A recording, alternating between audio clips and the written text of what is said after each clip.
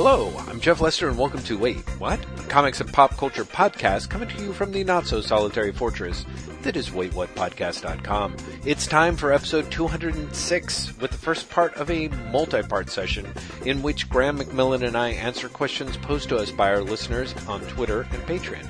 Over the next 2.5 hours, we discuss the Legion of Superheroes, Bob Haney, Death Note and Platinum End, Metamorpho, which graphic novels we teach in high school, Commandy, Kamala Khan, and much, much more.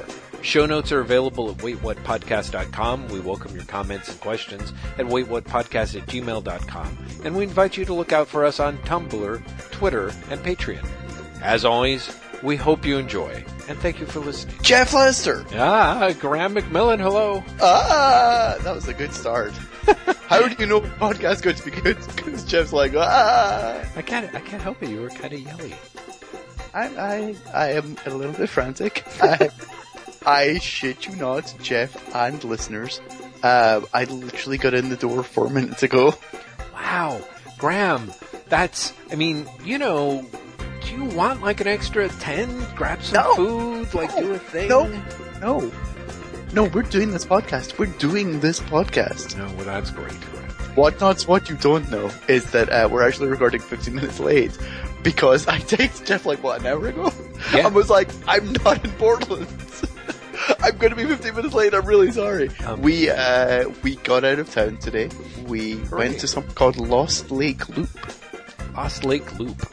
Right, which is a great name. Yeah. And it was wonderful. It's 3.5 mile hike around a lake. Mm-hmm. The lake is not lost, despite the name.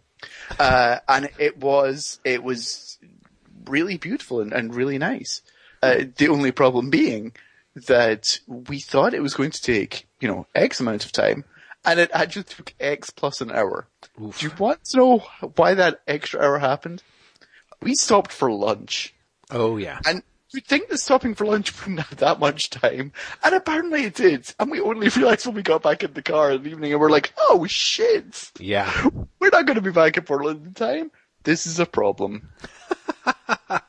Oh, it's not so much of a problem, Graham. I'm sure we'll struggle through. Besides, this is the Q&A podcast, Exactly. This is the one where I've read some of the questions ahead of time. I haven't read others. It's been a week. I think you've had a bit of a crazy week as well, Jeff. I have. Yeah, I absolutely have. So have you had a chance to look at the questions, or are you also going to be doing this blind? No, I've looked at some of the questions. I tried to get a little, one document where I could try and paste them all into. Oh, you're way ahead of me then. I was literally just going to go off all the emails we've had and all the notifications. Well, that's good because there's a few notifications that I missed, but actually cutting and pasting this, I really had that sense of, first off, thank you everyone in advance who contributed. I'm especially grateful to see such a strong response from people on Patreon who, when I posed the question directly on the board, I thought that was kind of awesome that we got as many responses as we did. But so I'm excited about that, but I can also tell we are going to go 2 podcasts in. At least. Yeah, right? Yeah. It's pretty wacky. A lot of good questions. I saw a lot of these questions these could be episodes in themselves. Absolutely. And other ones where I'm like, oh, this person's going to be bitterly, bitterly disappointed. Oh, there's one. I can't remember what it is, but there's one I saw and I was like, this is a 2-word answer. Mm-hmm. I can't remember what it is. I just remember going, yeah, that's a question we'll answer quickly. Yeah. Well, we'll see. You'll be curious. So should we get in on that? Just dive into it? Sure. Yeah, I think so. So my understanding is the first question we got was from the legendary Panda, AKA Zaragoza. Zaragoza, thank you. I also read that the legendary Panda as Glengarry Glen Panda, and I was very excited by that until I realized. Gosh, that is wonderful. From now on, Zaragoza, you are Glengarry Glen Panda. Absolutely. I'm going to read the whole thing because it's a somewhat longer question, I think, but some of the other ones are short. I'm sure as we go, we'll either start panicking, but one of the benefits of being first is we read your very long question in full length. So Zaragoza asks, I have a few friends who are professional comic artists, and something that comes up all the time in discussions with them regarding creator-owned work is the whole bullshit concept of the writer owning everything in terms of IP, etc. Robert Kirkman is the most egregious example of this. Mark Miller is a counterpoint, splitting all ownership 50-50, which clearly helps him work with top-tier artists. I don't really think Miller does this out of the goodness of his heart, but hey, if you save a guy from a burning building because he owes you money, you're still a hero, I guess. Anyway, it seems like most big-name writers are on what I believe is the only ethically correct side of this issue. Alan Moore, Brian K. Vaughan, Bendis, Hickman, Jason Aaron, Ed Brubaker, the aforementioned Miller. But there's still quite a lot of writers on the wrong side. Warren Ellis has certainly been with all the books he did for Avatar. I think Grant Morrison pretty much owns all of the majority of his Vertigo work outright. My understanding is that Grant has the same unique deal with Vertigo as Neil Gaiman, where he basically controls media rights IP for all of his work with them. And I heard Sean Murphy say outright on a podcast that Grant gave Murphy a 30% ownership stake in Joe the Barbarian, as if that were a generous thing. It seems like GM and Warren Ellis basically feel like if an artist is big enough to warrant co-ownership, they will give it to them, as I assume Ellis has done with Declan Shalvey on Injection. The worst and most craven examples of this bullshit that needs to be called out to my eyes is Robert Kirkman, not only with The Walking Dead and Outcast, but every single book under his whole Skybound sham of an imprint, where Skybound, meaning Kirkman, owns a majority interest in all of those books. He controls the IP, period. He and his business partners, not the creators. That just seems so awful to me as to defy all decency. The whole reason, of course, is that Kirkman happens to occupy such a rarefied position is because Image gave him and Tony Moore the rights to have full ownership of The Walking Dead. Kirkman naturally then screwed over Tony Moore, but that's another story. Maybe I'm wrong here. I don't think so. But Kirkman seems like the kind of guy who makes it across a bridge in a war zone by the skin of his teeth and then blows up the bridge so that no one else can follow him. Am I being too harsh? It just seems like we should either be past this kind of nonsense in this industry, since we all know the awful history of the way so many of our great artists were screwed over and died penniless. Or, at the very least, we should be, as a community, publicly shaming creators like Kirkman, who hoard and snatch away IP from less fortunate creators. I hear many artists discussing this privately, but it seems like it's barely a thing in the online community, even after Tony Moore took Kirkman to court over Kirkman's dishonest dealings with Moore, his childhood friend. Is everyone just afraid of alienating the mighty Kirkman or other name writers by openly discussing how wrong this practice is? As much as I find Alice Cott to be kind of annoying, personality-wise, I do appreciate the novelty, integrity of his move in splitting ownership of the IP for the comics he does with the artist and the letterer and the colorist and the book's designer, in Zero's case, the incomparable Tom Mueller. That seems like it would be a nightmare contract-wise, but maybe not. Anyway, as far as the comic industry goes, it's certainly a bold move to err on the side of being overly fair. So, Graham, Do you have any quick takeaways? Any points you want to make? I have a couple of quick takeaways. Uh-huh. The first is I think he's right. I think Kirkman owning all of The Walking Dead after screwing over Moore is bullshit. Mm-hmm. And I think that here's when I start to split hairs. I think when it's a property that is equally created by the writer and the artist, mm-hmm. then that should definitely be shared 50-50. Mm-hmm. I think when it's a property that someone brings to someone else, then the property split shouldn't be 50-50. I'm literally making these things up. I don't know the deal of any of these, but looking at, for example, the Ellis Avatar books, if Ellis basically brought the concept fully formed to Avatar, and then they put an artist on the book, I don't think the artist should own 50% of the property. I think they should own something, because obviously they're still designing and they're still contributing, but I don't think it should be 50-50. And also, on the Skybound books, yes, it's bullshit, but I also think the real problem is the people thinking of those as creator-owned books, because it's really work for hire. And I think we have to get better at recognizing some books are work for hire. For example, Rob Liefeld's properties are work for hire books. That when people are like, oh, profit, that's create your own book. It's not if, Brandon Graham was working on it, but he doesn't own the book. That's a work for hire property. And that's, okay, I guess, if everyone goes into it knowing it's a work for hire book. I think we just have to be better at recognizing that, some books are work for hire, some books aren't. When Kirkman let Phil Hester and was it Todd Nauck do Invincible Universe or whatever it was called, that was clearly a work for hire situation, and I think that's fine that Hester and Nauck didn't own the properties, but at the same time, I think then you have to pay them a better pay rate as a result.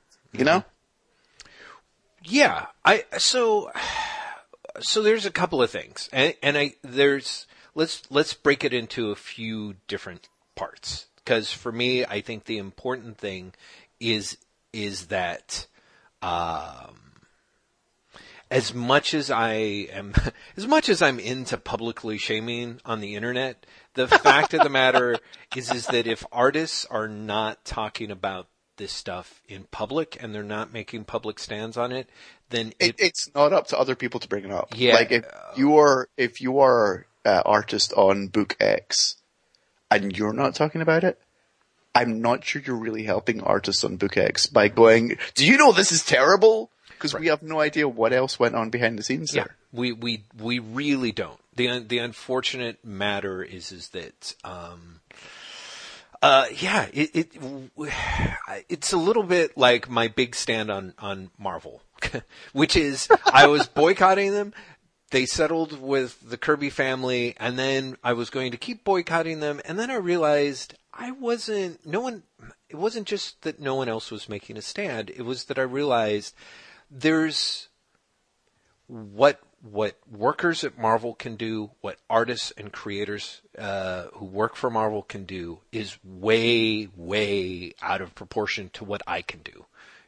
Like in terms of the efficiency. Like I can stand up and down and holler until I'm blue that the people at Marvel need to be treated better and they need like more than one fucking bathroom per gender in the entire, complex. And if the people inside the building aren't going to say anything, it doesn't matter what I say. It doesn't matter what I do. So big fan as I am of public shaming. Yes. I want to throw something, in a similar direction, but sort of additional to that, which is we also don't know what the ethically sound people we know in those situations are doing behind the scenes. Yeah, sure. Absolutely. I mean, and that's it. There could be struggles going on, but so my first thing is, so this is the problem with the comics industry is that it is deeply, deeply, deeply skewed so that the people who have the money have the power.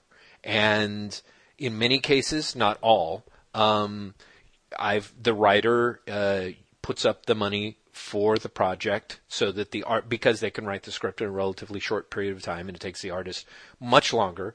And usually as a result of that, they insist on owning the IP, or owning the lion's share of the IP. Now, and similarly, you can see that skewed over to where I'm sure someone like Morrison would be, and I could be entirely mistaken, but I hadn't really heard of Sean Murphy before Joe the Barbarian. He arrived on the scene and was huge, as a result of that. And he'd been around before, but yeah, that was definitely the thing that broke him. Right, for, slobs like me who are paying no attention. And so... and there's also, I'm going to say, I have not heard that Morrison owns the media, like controls the media IP and everything for his Vertigo work. Yeah. That also sounds not only like I've not heard that, but contrary to things I have heard. Mm-hmm. And so this is the problem is once you get behind, there is a wall, and it's nobody likes talking or sharing about what's happening behind the wall. And I think that it's just, it's very problematic to start, storming the barricades. Even something that seems as cut and dry, as Kirkman being, a dickhole, to Tony Moore.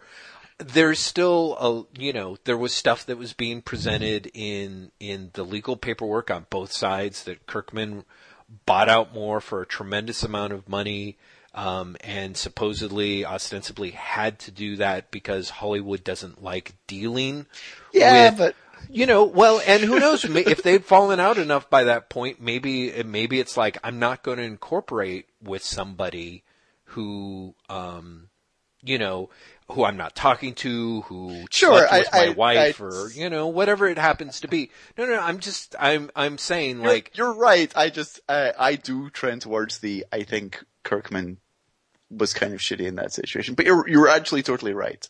There's lots of things we don't know. So, I mean, for myself, it's, and people behind the scenes can say something like, Walking Dead never would have gotten published if Tony Moore hadn't done the first 7 issues of that book because that's what Image wanted.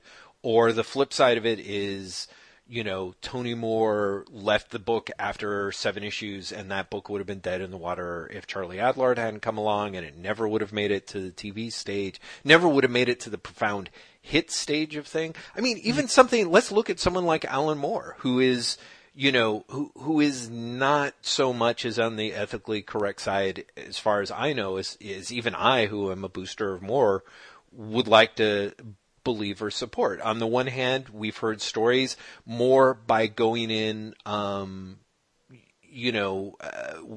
with big numbers, ended up completely losing the chance to have that finished by, going in, I think, very heavily with Sienkiewicz. Unless I'm wrong, and Sienkiewicz was actually work for hire on that, which... No, I think Sienkiewicz was owned. Yeah, I think so too. It makes me wonder, what Moore's right situations are with his Avatar books. And which is where I was going to jump, because I haven't looked at those. A flip side, something that I think you brought up, within the last dozen podcasts or so, Graham, is that, there are people who worked on the 1963 books who are complaining that Moore refuses to let them reprint or finish the material without him. Alan Davis has very publicly said that Moore completely fucks him over with Captain Britain and Miracle Man. Right. Outright said, yeah, he fucked me. Right. Right. So there's but this is a slight tangent, but the Captain Britain and Miracle Man, and Zenith for that matter, write situations where the artists and the writer do own their own contributions to the series. Right. Does point out the problems with co-ownership. Right. Because you have the point where one of the owners wants to do something with the property, and the other is like, nope. Well, and what I think is interesting is, to me, it would be fascinating to see the world in which that other person saying nope is actually allowed to do that.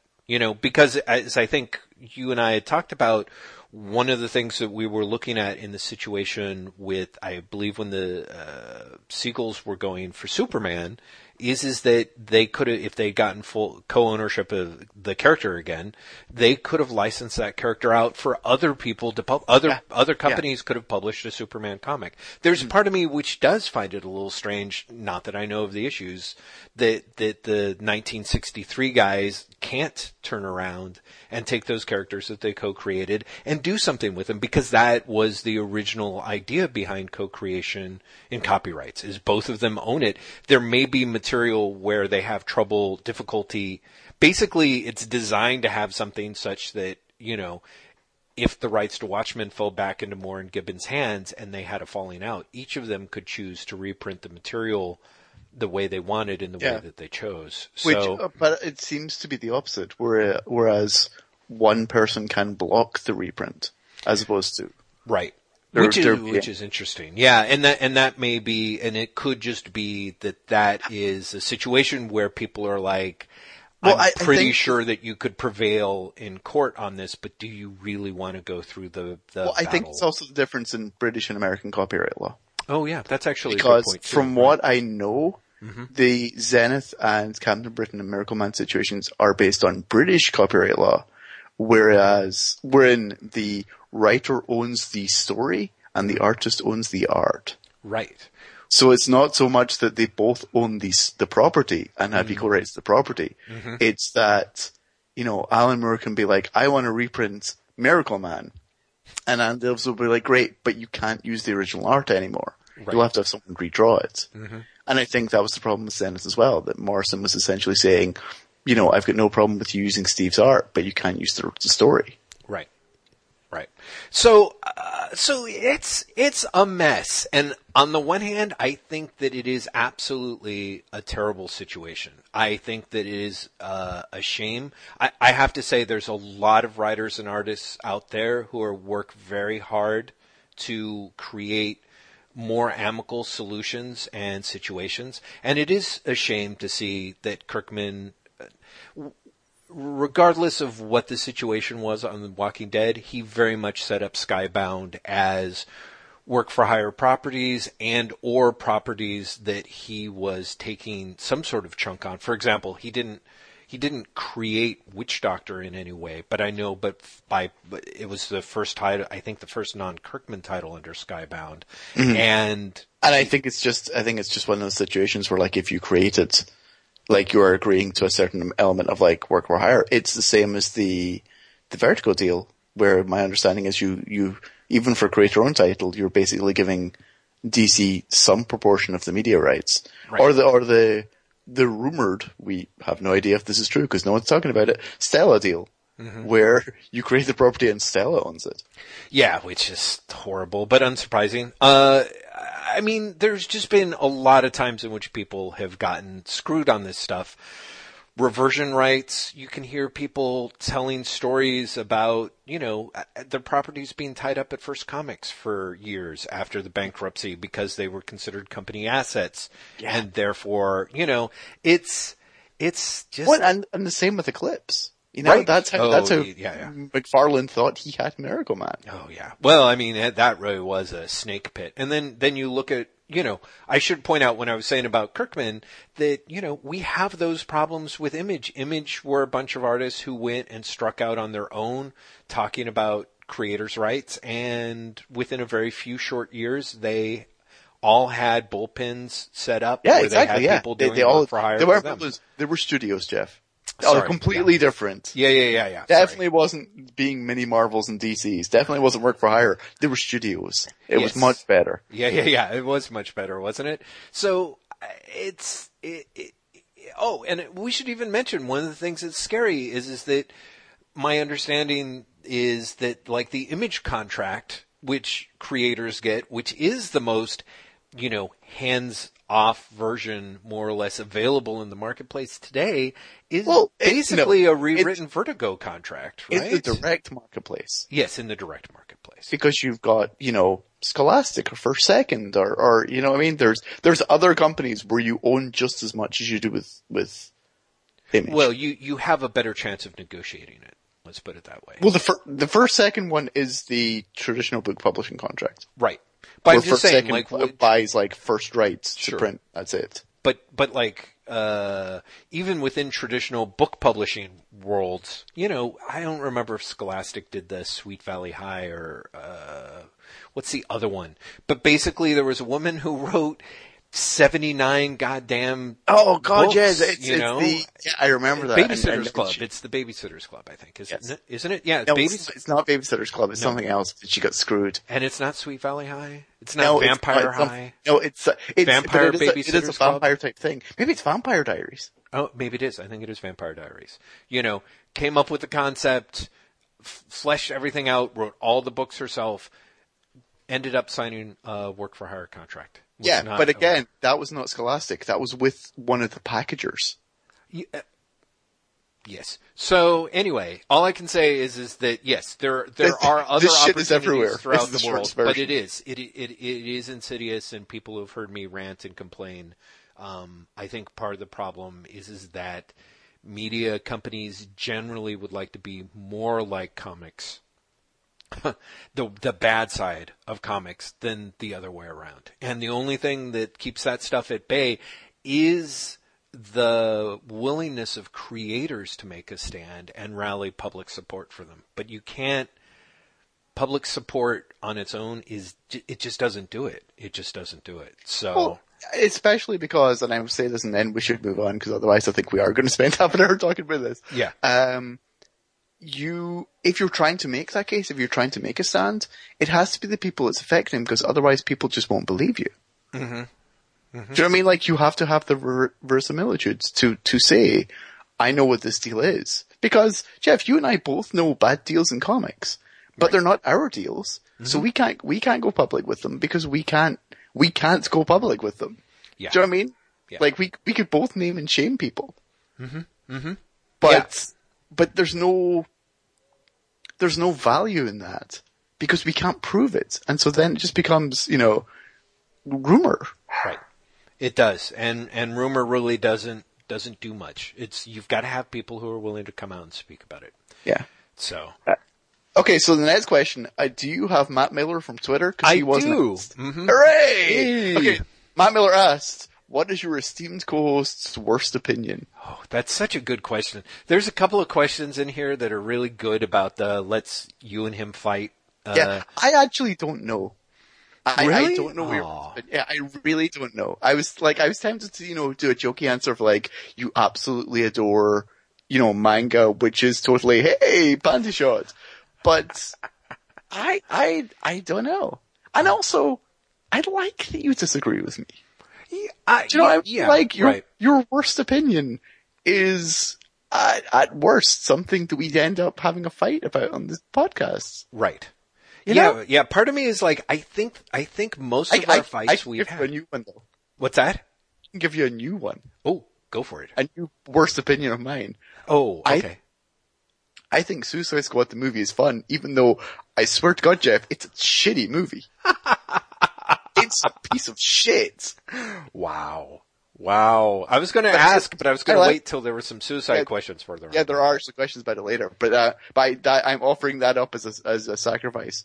I am, as Katniss said in Hunger Games, I offer myself as tribute. Graham, the thing that's great about this, because this is, listeners, I swear to you, we did not talk about this beforehand, because I absolutely am more or less on the same side of Graham in the sense of I appreciate the divergent opinions. I think they're super, super necessary. The stuff that he has that we utterly disagree on and that I tear my hair over, I'm generally super glad for because I think it keeps things vital. That being said, one of the things that stuck with me was when I was trying to corner you about a movie that I thought that you basically had to admit was kind of terrible, but you wouldn't say it was your defense was, no, I liked it, so it's a good movie. And that has haunted me for a long time, where I was like, no, that's just flat out wrong, Graham, but. But I will still defend that. I think you can recognize that something is shit and still like it, and therefore it works for you. Yeah, but that's, again, like when you say with Suicide Squad, like I enjoyed it, but it's a piece of shit.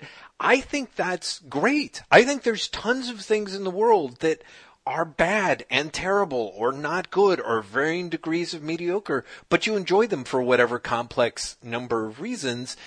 And I think to me, it's a mistake to turn around and call it something good just because I like it. Similarly, I would not stand behind that now. I understand what you're saying and I agree with your definition of it. Oh, okay. Well, and by saying that I enjoy something and saying that something is good, I guess what I'm saying is it has value for me because I enjoy it. And I'm not trying to argue for objective value. Right. Okay, and I think and so the fact that you turned around and said that with Suicide Squad is I'm like, okay, do I like say what I'm going to say and just turn into like that cartoon where it's like my head is suddenly replaced by a jackass's head? So, should we move on to, do you have Paul Spence next? I do have Paul Spence next. Okay. The first one is for you, so I'll read it. Yes. Jeff, could you elaborate on your criticism of Platinum End? At the end of an earlier episode this year, I believe you said that it was a betrayal of Death Note. I would like to hear you expand on your comments. The team of Oba and Obata have produced great work in the past, but with Platinum End, it seems that Obata's art is carrying the show. Yes. Jeff? Right. So, I think that when I said that it was a betrayal of Death Note, one of the things that really struck me about Death Note, and I think it honestly, honest to God, holds up, is the first chapter of Death Note. You have Ryuk, the demon, decide to cause mischief on the earth by bringing his Death Note onto the plane of existence so that someone can find it. And Light, whose last name I don't remember, a high school student, ends up discovering the book and figuring out the rules. Now, for me, in those first 10 to 15 pages, I was like, okay, high school kid gets a book that gives him power over who lives and who dies. I know exactly where this is going to go. And I could not have been more wrong. Like, within the course of maybe another 10 to 15 pages, the fact that Light, instead of going after the bully who tormented him, or the evil stepfamily who tortured him, or the sadistic boyfriend of the girl that he secretly loves who doesn't know that he's alive, instead Light actually decides to start wiping out all crime on Earth and building a quote-unquote perfect society. And it becomes a monster in relatively short order, and is more or less the villain really early on, and that is a stunner. By contrast, Platinum End has a series where a bunch of angels, actually the very first start is a depressed kid who quietly leaves school with no one paying attention to him, goes to the top of a building, jumps, and instead of thinking that he is in the afterlife before realizing he's actually been saved by his guardian angel, who has chosen him as the person that she wants to compete for the position of God, and that there are 12 other angels or 11 other angels, each of whom have their own guardian angel, each of whom have their own champion beneficiary, and that everyone has super special powers, and they vary according to how high up the angel is.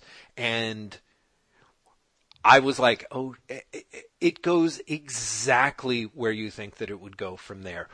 Now, part of that is that Oba and Obata, you're kind of like, real early on, you're like, oh, this is pretty dark. I've read, Bakuman, where they talk about the dark manga and how to make those sorts of things work.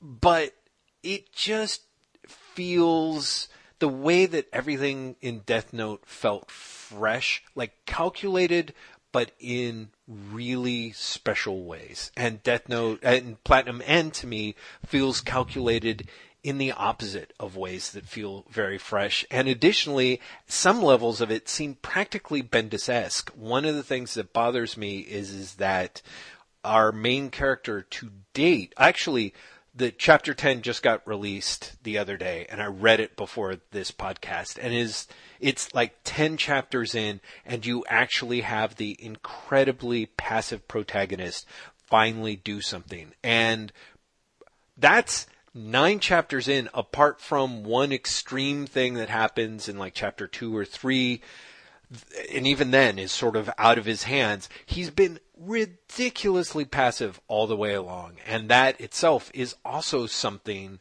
where even in the course of Death Note, Light is so much in command of what he does, even though it's a supernatural situation and there's supernatural influences. He is still at every point making his determinations of what he does.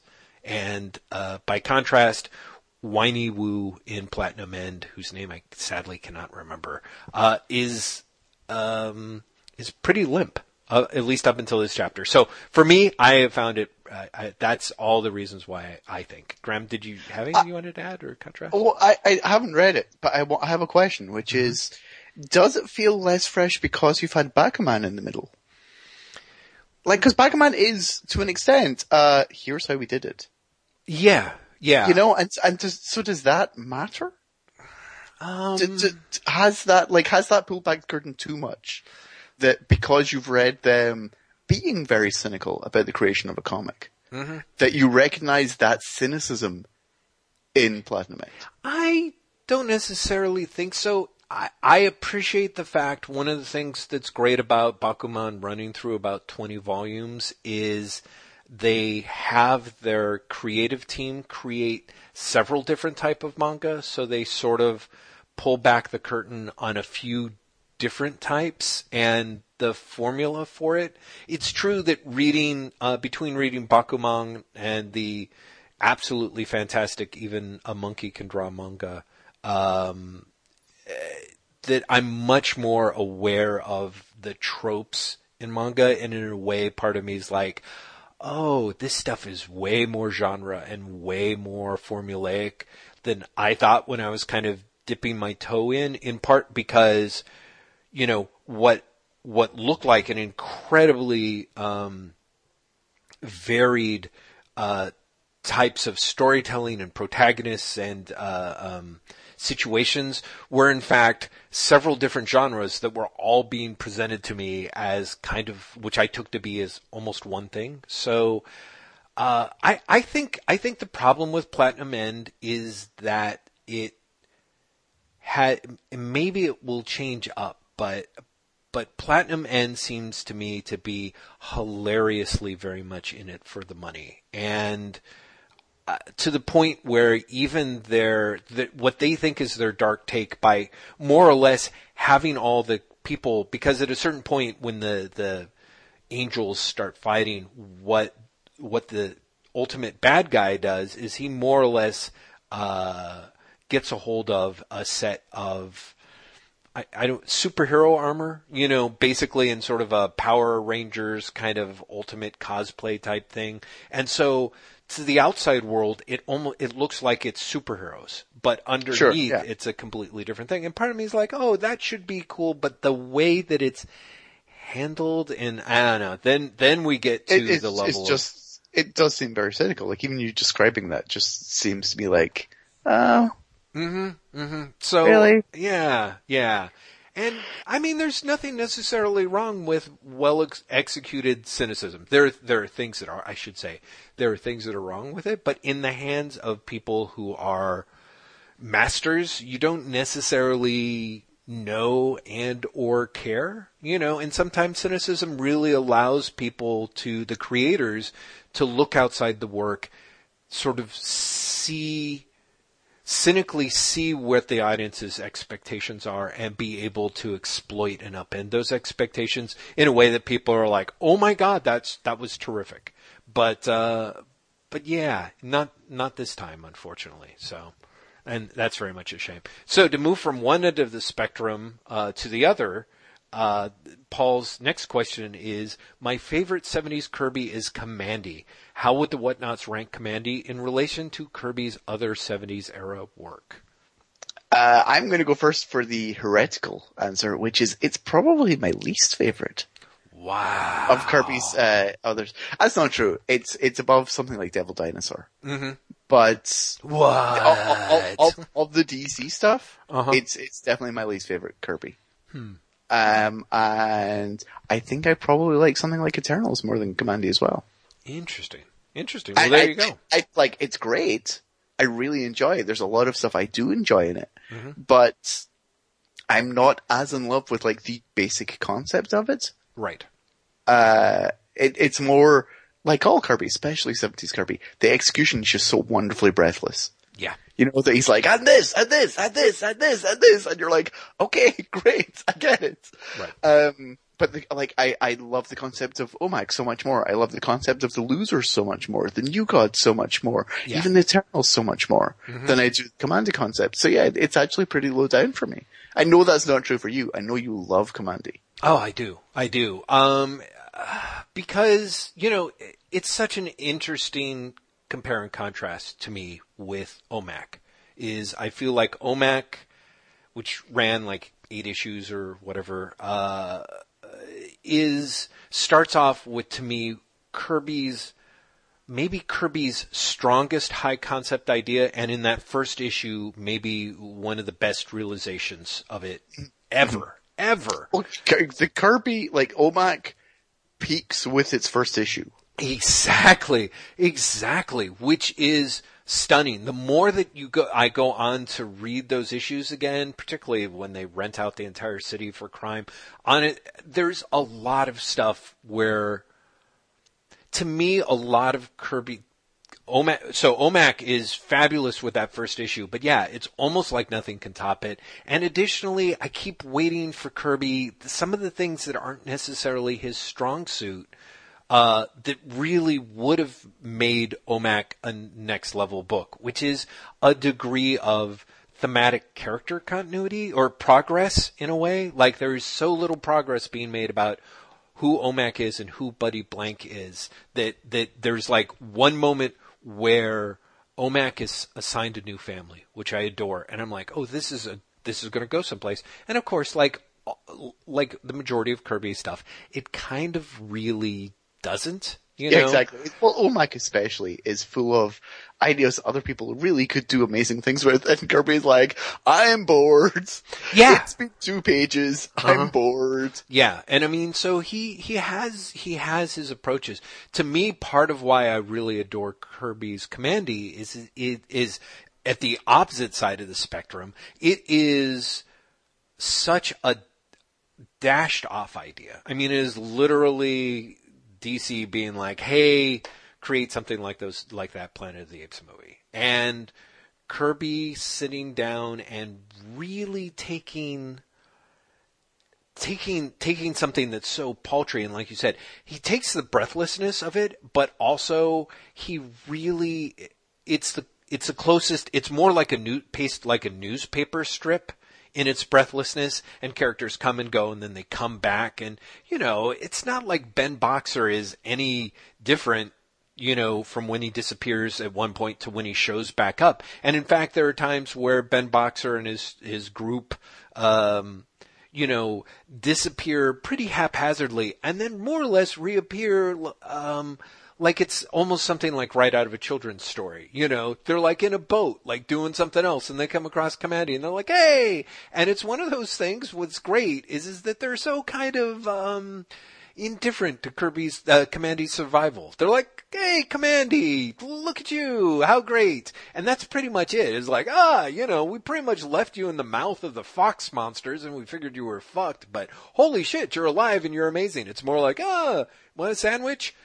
So there's a lot that it's the closest, apart from New Gods, the new stuff that Kirby's doing in New Gods, where Kirby comes, I think, to grabbing continuity and trying to, if not tell a larger story, at least kind of create a larger world. And what's amazing I think it's definitely that. I think it is the world building more than the storytelling. Yeah. Well, the world building more than the story, because of course for me the storytelling's top notch in that panel to panel thing. So I just splitting hairs there to the extreme. So yeah, I totally get your sense of it. But like for me, again, I don't know. I know that as much as I love the drawing style of something like, say, The Demon, I would have to bump it below Kamandi several spots. Oh, no, see, the Demon, I've said this before, The Demon I enjoy in this whole other level, which is not intentional, which is The Demon really is Venture Brothers before Venture Brothers. Right. And it's not supposed to be, but The Demon is just fucking hilarious. Yes. Yeah, I can see that. And to me, I'm like, it's hard for me to really commit to that level of like, oh, ha, ha, ha. So, which is kind of a shame. Should we get to the third question by Mr. Spence? Sure, yeah. Could the Whatnots comment on Grant Morrison's metatextual masterpiece, Flex Mentallo? The Flex Mentallo beach towel brought the book to mind. I really love it, and I've read it 3 times so far this year. Perhaps I need to get a life. No! I also agree with that. No, do not. Just read Flex Mentallo more. Although, that being said, I've been kind of scared to sit down and read it. Like, I've got it digitally in the last couple of years. Good. It is so good. And it is... I think I've said this before. There are certain books that, like, I do just reread on a sort of semi-annual basis. Right. And Flex Mentallo is one of them. I have a real, I am not any character in Flex Mentallo at all. Mm-hmm. None of those people are me. Yes. But I have such an emotional closeness with that book. Mm-hmm. that it's as if one of them is. There's something about that book in particular that has such an honesty and truth to it that I can't describe. It's really such a good book to me. And it's such an important book. I remember when Flix Mental was coming out the first time, and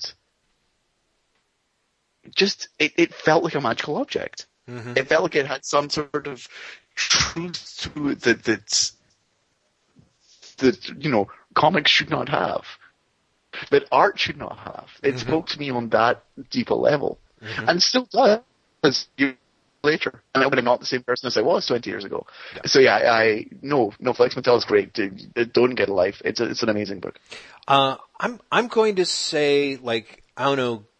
I'm sure Graham can remember because I was very dismissive of his opinions. But when I was talking about Paul Dini's Dark Knight, I revisited an argument that I had used with Scott McCloud's The Sculptor, which is that I felt that they were graphic novels that fell pretty short by the standards of what we actually expect from real literature and quote unquote real novels. And I thought that they were kind of ersatz and didn't work as hard in the ways that the best literature has to do to convince and compel, and also to work at, to make you believe in the world that you're looking at, and also in the depth of what it's trying to say. And so you get books like Asterios Polyp by David Mazzucchelli, or some of the books by, for me, Gilbert Hernandez, and to a certain extent Jaime Hernandez, where you're like, these are serious fucking novels, And to me, maybe I'll feel different in like 5 years. I kind of doubt it. But I think that Flix Mentallo is absolutely a graphic novel that holds up, punches with the weight of the best novels. And I would say that it is the best novel about superheroes ever written. I would pick it above Chabon's Adventures of Cavalier of Clay. I would pick it above Fortress of Solitude by Jonathan Lethem. I gotta admit, I feel it deserves to be talked about in the same times as Lethem and Chabon, because it's trying to find a similar metatextual context for the superhero, but it's doing something really different. Like, Morrison does not look at it from the distance that Lethem and Chabon do. Yes. Morrison believes in the superhero, for want of a better way of putting it, and I think genuinely believes what he says in Flex. I think that he really does think that the superhero will save us. I actually was rereading Multiversity this week, and that's the point of Multiversity. Multiversity is that the superhero, even as an abstract concept, is one of the most important things that humanity's ever done, because it is such a utopian ideal, and we need the utopian ideal in order to be better ourselves. Right. And I think that Flex is the first, and also the purest way he's ever put this forward. I think so. I think part of what I enjoy about Flex is that it has all of Morrison's themes that he goes on to explore and talk about to varying degrees of, I don't want to say lucidity, but just plainly. But in Flex, it is both incredibly clear and yet kept very much at the. It's so beautiful because it's the first time I really feel you get that thematic flowering. It's just excellent. It just really is excellent. So. It really does feel like because it's a theme he's returned to constantly, but it still feels like the best way he's ever done it. Yeah. I mean, there's various other ways that he's done it that I have absolutely enjoyed it, but there are times where I'm like, yeah, out of the books that should survive, 100 years from now, I pray to God Flix Mentallo does survive, because I think it deserves to be read. I think because you can actually look at it, Morrison really does deep dive into the eras of superhero, and I don't know, it's just, I mean, it was published as a corrective at the time, and sadly, it still, that message is necessary. But even once you take that out, it's not all that's there. And I really appreciate that. So, yeah, really down with it. Paul, we like Flex. That's what we're saying. Exactly. Andrew Bear asks, and I don't think he meant us to answer it, because he's like, which is your preferred question?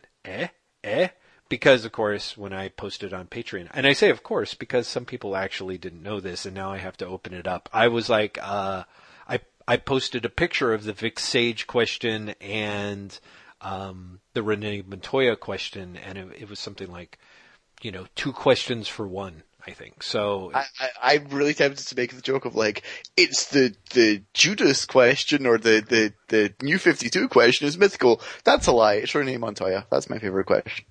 Oh, really? I think Vic Sage is this is the problem, is Vic Sage to me is... Which one? See, and that's part of what I think is actually really both problematic about it and the most interesting part of it. When Renee Montoya was such an interesting and established character in her own right that by the time she becomes the question, I find that it actually sort of diminishes Renee. I find it less interesting than who she is up to that point. Vic Sage, almost exactly the opposite problem. Depending on who you can see Vic Sage being, he's either, well, see, this is it. I was going to say he's either a blowhard, and I'm like, no. I'm thinking of Jack Ryder, who's like the creeper, who's by far a more interesting character than Vic Sage. I still like Vic Sage because the character is still inherently nobody, which matches the description of his, the actual visual gimmick of his persona, and there's a lot that you can do with that. Mm-hmm. So, okay, so you're sticking with Vic. I'm sticking with Vic. It seems like Renee, no matter what you do, you're stuck trying to build Renee into it or out of it or however it works. Vic, you get the freedom of trying to create your own answer to the question. I like what you did there. Adam Nave says... Oh, did you miss Rick Vance or no? I don't... I had Adam before Rick. But... Okay, you go with that then. Okay, I just want to make sure Rick was involved. Adam Nave says you can only save one character to be brought back ever again. This is it. The one you don't choose can never be used in the story ever again. Metal Man or Metamorpho? Jeff. I love this question because it is such the naked time. Adam is so clearly setting us up to have an amazing knockdown fight by making it sort of winner take all. Okay, so who do you choose? I totally choose Metamorpho, and I'm 90% sure you were going to choose Metal Man. Honestly, my choice? Uh-huh. I don't care. Oh, interesting. I've heard you make such a case for Metal Man and the various takes on it. I'd probably choose Metamorpho if you put a gun to my head. Mm-hmm. But Metamorpho has been, like, outside of the Bob Haney Metamorpho. Yeah. I don't really give a shit. Right. No, I'm the same way. Honestly, like, again, I really like a lot of Metal Man stories, most of them written by Bob Haney. Right. But I would also be completely fine with Metal Man never being used again either. Right. So, really, sure, I'm okay with either of these characters melting into the background because outside of very particular stories, mm-hmm. I don't have that much affection for them.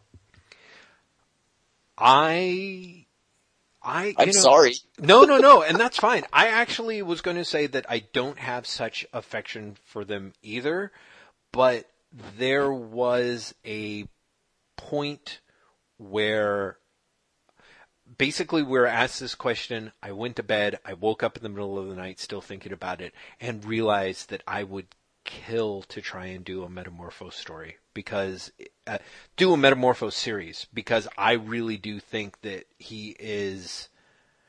I like a Metamorpho supporting cast more than I like Metamorpho. See... Hate to say it. No, but that's the thing. Metamorpho, that's why I'm saying, like, I would love to revisit and redo the Bob Haney take on it and just take from there, but like to blow all of that out of to do sort of slightly more modern takes on it, because Haney really created a really dark take on the character and then infused it with just strange amounts of lightness to it. And I would love to try and see someone try and hit that balance again. Honestly, there's part of me that's like, I think I'd be curious to see Kieran Gillen do Metamorpho, and I'm somewhat begrudging in that sort of assignment. But honestly, Gillen has I think we were talking recently about Camp, and I think Gillen, who has a real strong control of Camp, I hope would be able to skew Metamorpho into the lighter waters while even keeping track of the darkness at the heart of the conception of the character. What's interesting for me is both of these strips are in Legends of Tomorrow, the anthology comic, and both of them are honestly so poorly done, in my opinion. Wow, really? But I'm like, sure, like if this is the alternative, I get this, or I never see the characters again. I'm okay with never seeing the characters again. Yeah, there you go. There you go. Well, so there you have the answer, Adam. I was sure this was going to end up with one of us, threatening to cut the other's throat. So, Rick Vance asked, how is the subscription to Shonen Jump going, Jeff? Are you keeping up with it in the slightest? My second question is only if either of you have read My Hero Academia. It is a perfect fusion of superhero teens and shonen action, and I think you would both enjoy it. It is in print and digital and probably easily obtained through libraries. In reverse order, I've never heard of My Hero Academia before this question. Really? Oh, that's interesting. Have you? Yes, absolutely. And in fact, I want to say that Rick may have mentioned it before in either comments on Wait What, or maybe just on Twitter. Someone, a Whatnot, did bring My Hero Academia to my attention. Although it also gets spoken of well. I want to say David Brothers has also said good stuff about it. I've bought the first volume digitally, and then me being me, continued to buy many other volumes digitally. So you haven't read it. If you bought it within the last year, chances are you haven't read it. So brutal. So mean, Graham. You're but just it's so true, mean. right? It doesn't matter. No one ever turns around and says, that's so mean, and people are like, oh, but it's totally made up. You know what I mean? You just don't beat anyone up with imaginary things. Oh, your unicorn's an ugly color, Jeff. Meh. Your yes, unicorn Graham. is beautiful, okay? Yeah. Anyone can back off. Jeff's unicorn is beautiful. The great thing is I'm seeing my nieces tomorrow, and I'll make it a point to ask them and see what they say. So, I think your unicorn is purple and yellow. And then, unfortunately, Shonen... So, I'll get there. I will get there, Rick. I swear I will get there to My Hero Academia. Shonen Jump is one of those ridiculous things that I am 11 bajillion... I'm 3 years behind, and I'm I should stop. I should just unsubscribe to this. I'm it's only $10 a year. For 52 comics, that are hundreds of pages. I'm But if you're that far behind, Jeff... Yeah, no, I know. Here's the thing. Mm-hmm. If that were me, I'd stop. I would just cut and run at one point. No, right. And I know that at some point I would catch up on it and be like, motherfucker, I wish I hadn't quit. Yeah, it's hard. It's hard with the weekly stuff. Honestly, the problem for me with Shonen Jump is just I'm a little too... I think, and there are probably people my age or older for whom this is not the case, so it's wrong for me to blame it on the age, but I just feel like I've aged out of shonen for the most part. It's just very hard for me to care. I was reading Shonen Jump like a madman during Cross Manage. I really do, as unsurprising for someone who sees me, go on and on about something like my love story or high school debut. I'm a little more interested in romance manga comics or, Go-Go 13 or the insane Kazuo Koike stuff. I think for me, even if My Hero Academia, if I read it and I catch, part of me is Shonen, Academia. I'm so almost done with books set in schools, which really cuts me out of 95% of Viz's output. And that's fine. It's not necessarily intended for me, but part of me feels bad for not being able to kind of man up and just be like, read 100, it's 100 pages, skip over the stuff, the stuff that's the guy, God, it's such a shame that I can't remember the name of the creator of One Piece right off the top of my head. He really is just a stunning draftsman. Ichiro Oda, he's phenomenal. His stuff is great. It's well designed. The pages are amazing. It's so much fun, and it's such a it's so clearly in the tradition of Akira Toriyama's work, which I adore in like Dr. Slump and Dragon Ball, sort of. Which is so, but somehow I just can't get there. So it's kind of a shame. Sorry, Rick. If for what it's worth, I follow you on Twitter and seeing what you say about manga. I always keep it always intrigues me, and I always find myself thinking, maybe I should come back, but I haven't yet. You will though. Like I feel like your manga thing goes in waves. Mm-hmm. And then all of a sudden you get the hunger again, and you're like, that's what you read.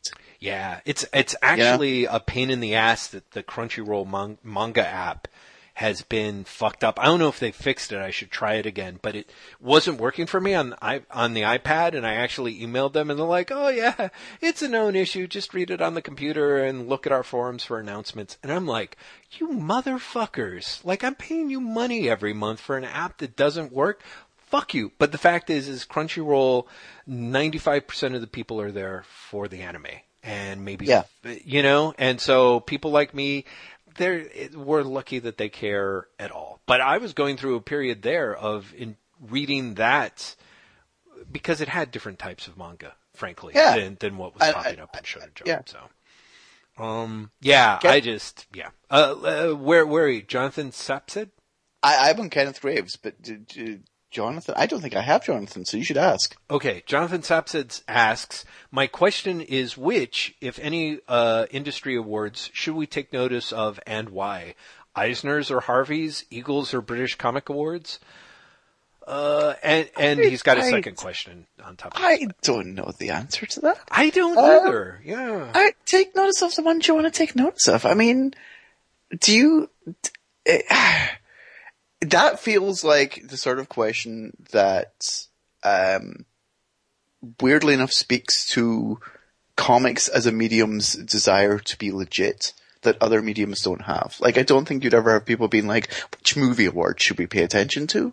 No, I don't know. The Oscars? Or I don't know. I don't know. Well, let's put it this way. People don't ask that, but I think that people have preferences. I know there's people who pay more attention to like the Golden Globes than the Oscars for various reasons. It's all of it is alien to me. My honest answer is pay attention to the ones that validate your tastes more. Whereas for me, I would say I think there's nothing wrong with paying attention to all of them. Because honestly, you can see, well, it's true, but you don't have to dive in deep, but I think sometimes if you see like one book taking awards across, 6 different award ceremonies, I'd be like, okay, that's, maybe I should pay attention to this Kate Beaton person, or whatever. Sure. I think as a discovery engine, I think that it's, if you don't have access to a good, strong comic shop with, people that you trust, or you don't have assembled a list of people that whose tastes online you don't necessarily align with, I think there's nothing wrong with looking at it and being like, this Brubaker Phillips guys, I should check him out, So whereas for me, and this might be like weird hipsterism, mm-hmm. I feel that you can get those sort of recommendations sooner from other sources. Like if you looked at the Eisners, for example, mm-hmm.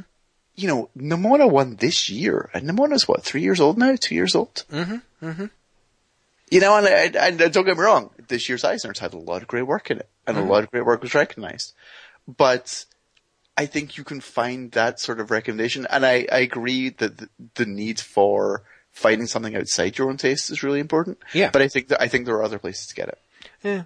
For myself, I think I think a few years ago, like maybe even 5 or 10 years ago, I'd be more inclined to agree with you, Graham, because frankly, by the time things got to and won awards, there's that with that long of a leeway, they could have disappeared off the market by then. But I think one of the things that's kind of great about the comics industry now is that, yeah, if it takes 2 or 3 years for you to hear about something and it shows up, it's still there. Yeah. Yeah.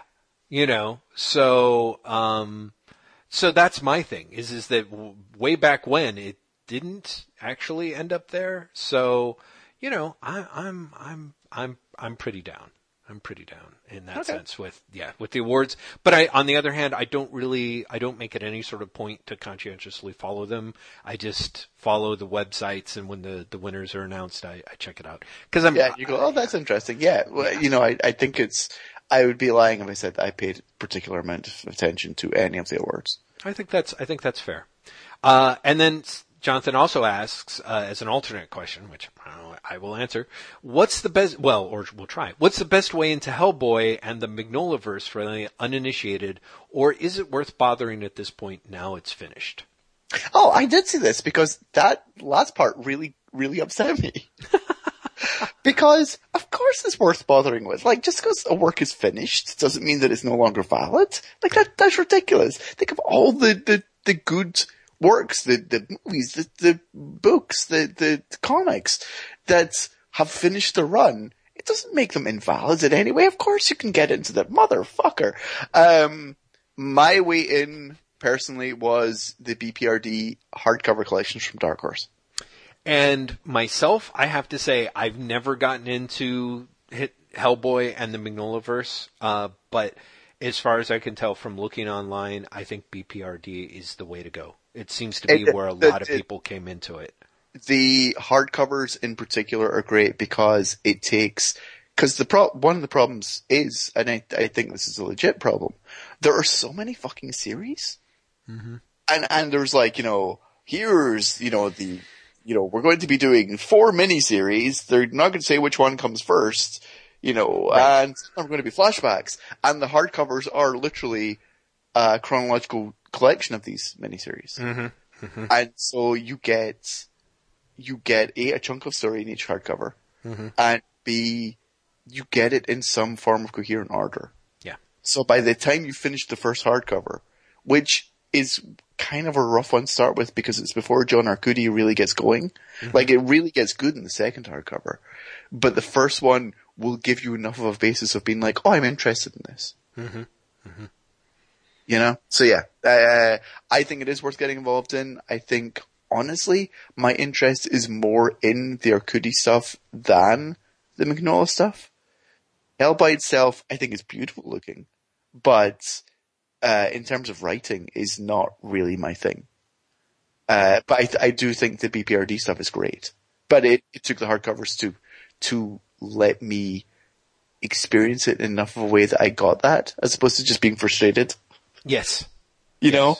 Everyone keeps talking about Plague of Frogs. Is that the first one? Oh, it's the 9th one? Oh, shit. That's the first one. Do you know what I mean? Like, you're fuck totally. This shit. Mm-hmm. I'm not just, give me a number 1. Yeah. Give me volume 1 and I'll start reading. Yeah. Yeah. Well, now that it's done, it's actually easier to do that. So I think that's kind of good. So, so then who did you have the questions? Graves. Steve H. Do you have Steve H's question or? Oh, you keep on asking all these questions. I do not have Steve H. Okay, let me do it. Steve H is from where? I'm assuming from Patreon, since there's actual two questions. Okay, I don't. My first one for Patreon is Kenneth Graves. Okay. Steve H., if it's not too late, I thought of 2 questions for you. Here goes. 1. So, I feel like A-Force has fallen off a cliff, not coincidentally, right when G. Willow Wilson stopped co-writing it. Now I can finally stop buying it. The idea of an all-female team, which all too obviously only exists so you can have an all-female team, just seems very third grade to me, very girls against the boys, ooh, cooties kind of thinking. It's not even the case that it somehow rights past wrongs that Marvel always had all-male teams. Not the FF, not the Avengers, not the X-Men, not the Defenders. Do you find anything wrong with this kind of shoehorned quote-unquote diversity? When the book was just plain good, I put up with it, but now that the No Boys Allowed sign on the clubhouse looks silly and halfway too offensive. I think there's a lot to unpack there.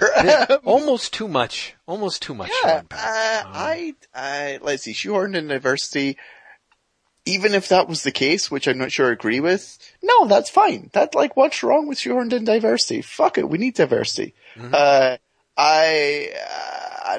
Honestly, I'd have more problems if it was like Black Avengers by two white dudes. Mm-hmm. Do you know what I mean? Like Kelly Thompson and whoever the fuck is drawing A-Force these days, because it's not Ben Caldwell anymore.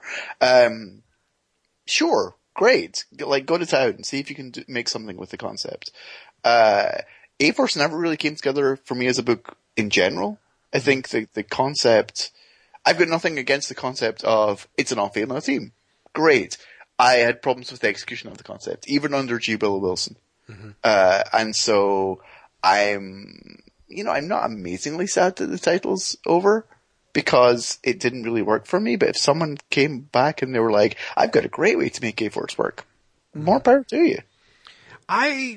For myself, one of the things that bothered me about A-Force, and I don't know if it's really true or not, but I think that the part where Steve says just seems very third grade to me, very girls against the boys, ooh, cooties kind of thinking. To me, the problem is with A-Force is that it seems like it's the boys' idea of what girls want in a comic. It doesn't seem like a women's comic to me, you know? Well, okay, so where do you stand on Birds of Prey then?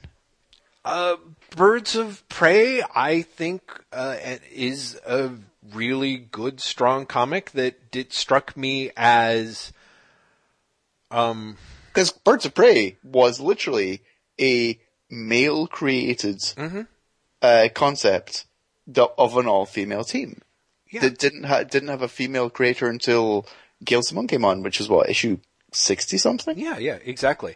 And I'm down with it. I'm okay with it. My thing is that it's one thing when it's three characters who have a reason to exist. Yeah, have a reason to exist and sort of tangential ties. Like they're sort of the same.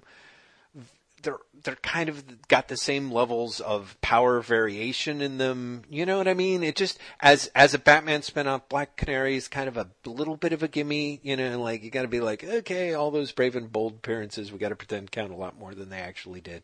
But it's fine. It's like, oh, okay. My A-Force just felt like Marvel being super cynical. And you're right.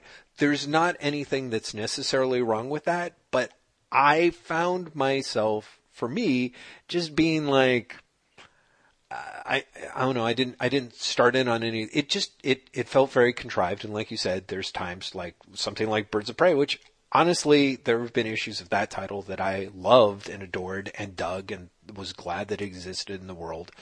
I just don't necessarily trust, Marvel's come a long way with things, but honestly, for myself, I'm sort of like, I think that I don't know, cause I'm just me, pasty dude, but I'm like, I think women want women characters in all the books, and I think they want women creators across all their titles. It's the same thing that I think that I'm talking, to revisit a point that I said a couple of weeks ago. I don't care. I don't mind if white guys write black characters. I don't mind if, guys write women books, books with women characters in it. It bothers me that like G. Willow Wilson is writing Captain Marvel and A-Force and has tremendous successes with her stuff, and people are like, okay, we're going to give you, again, Spider-Man, which, you'd have to pry it from Dan Slott's cold, dead hands, but that's what drives me crazy, is that there's, that the bridge of opportunity only goes in one direction. Did I tell you the Priest story and how he ended up in Deathstroke? No. So, Priest got approached by DC, and DC said, hey, do you want to do Cyborg? And Priest said, I never knew that you guys wanted to work with me. And Dan DiDio apparently was like, I'm a big fan. I never thought you'd want to work with DC. Mm-hmm. And I'd love to work with DC. It's a great job. I refuse to write Cyborg. Give me a book that's not a black character. That's great. And apparently, to hear DiDio say it, he went back to the editors and was like, who's going to pick for Chris Priest? And everyone was like, he can have this character. Mm-hmm. Mm-hmm. Which it's a fun story, but the fact that it's a story is ridiculous. The fact that that is not a story from 1978 is ridiculous. Right? Yeah. Yeah. Like, it's embarrassing. I also think it's to DiDio's credit that he's willing to say, we went for Cyborg. Yeah. Because that does just sound terrible. That makes them sound really bad. Mm-hmm. But I think, I totally believe that. Do you know what I mean? I totally believe it's our black book. We have to have a black writer. And it took Priest to be like, no, give me a fucking character who's not black. Yeah. Yeah. Exactly. I was thinking when you were talking about, you don't trust Marvel is the difference between A-Force and Birds of Prey is that A-Force was explicitly marketed as it's the girls' book. Mm-hmm. And Birds of Prey has never been. Yeah. Yeah. Birds of Prey has always been marketed as it's the Batman spin-off with Oracle in it and her friends. Mm-hmm. Mm-hmm. Yeah, well, yeah, exactly. So, I don't know. It's, Anyway, hopefully that's enough of an answer, because otherwise we could just, then Steve's next question is, have you followed the news about Kick-Ass Torrents? The owner got busted and the site is down, possibly for good. Of all the industries affected by piracy, I feel like the death of Cat is heaviest in comics. You can download The Force Awakens or Life of Pablo anywhere, but this seems much less true of comics, especially catalog stuff. Maybe week to week the new books will still be online, but sales of trades and collections could rise. Do you think there will be any noticeable impact? I know so little about that I honestly don't think I could offer any comment. Yeah. I don't torrent at all. Mm-hmm. I don't read pirate comics. I honestly could not say anything intelligent to that at all. Yeah. Me neither. I wish that I could, but the fact is, I can barely keep up with the comics that I'm paying for, much less the comics that I'm not paying for. I think I could throw on my old man, his speaking cap and talk about how much more music I literally was buying back when, Audio Galaxy and Napster were around. Because that's kind of who I was, to me, it was like, oh, if I sample it, I will go out and buy it. And I would think that there is a certain case to be made for that, honestly. But by the same token, there's part of me where I'm like, you know what? Go to a library. Libraries don't cost anything. Libraries have graphic novels. Libraries, and as I think actually someone asked when I was in the comments after us talking about the difference between Comixology Unlimited and Hoopla, they were like, well, how much do comic book creators get paid for library copies? And they at least get paid for the initial one, and there's a network, and there's a series of, publications that review the books for librarians. And if you get into that network, you actually you get some payment up front, and you can build a career there. So, as someone who moderated the second panel at San Diego this year, mm-hmm. Of the 5-person panel, 2 of them were librarians, and the importance of librarians and libraries as to creators mm-hmm. and to drive sales mm-hmm. was discussed. Yeah. So sure, I mean, you know me, I fucking love libraries. But I think that the industry recognizes the importance of libraries. Right. And honestly, there are some people who, Steve Lieber had a very open embrace of torrents.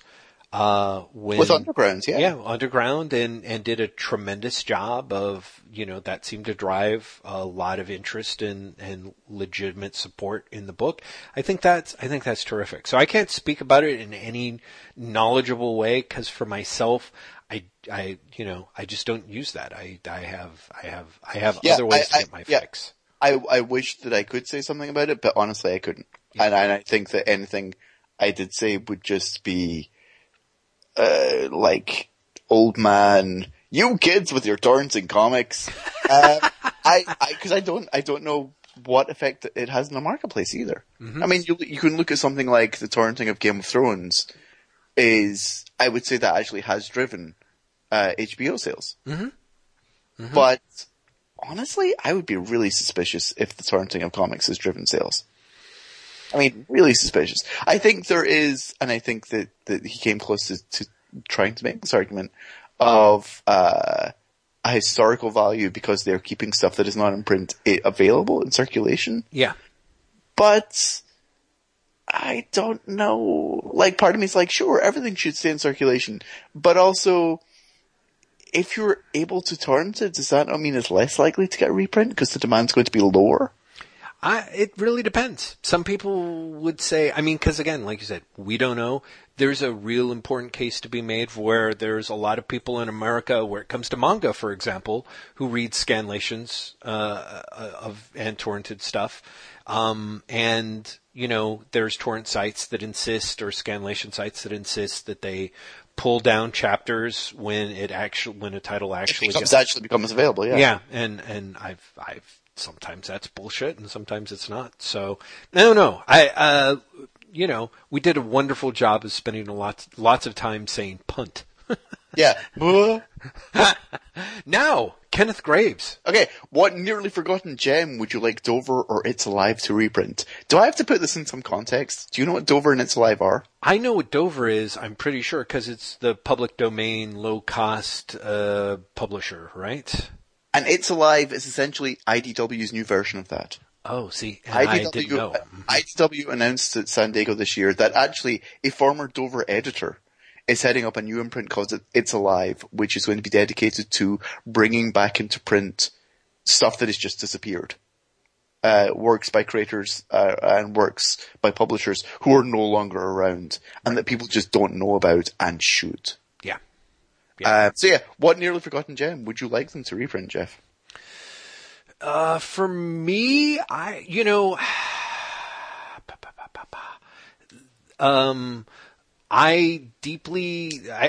skimmed the surface by joining is it the Comic Book Museum? Or it's basically an online site that where people upload public domain comics, and then you can download them. It almost ties in with what we were just talking about. Indeed.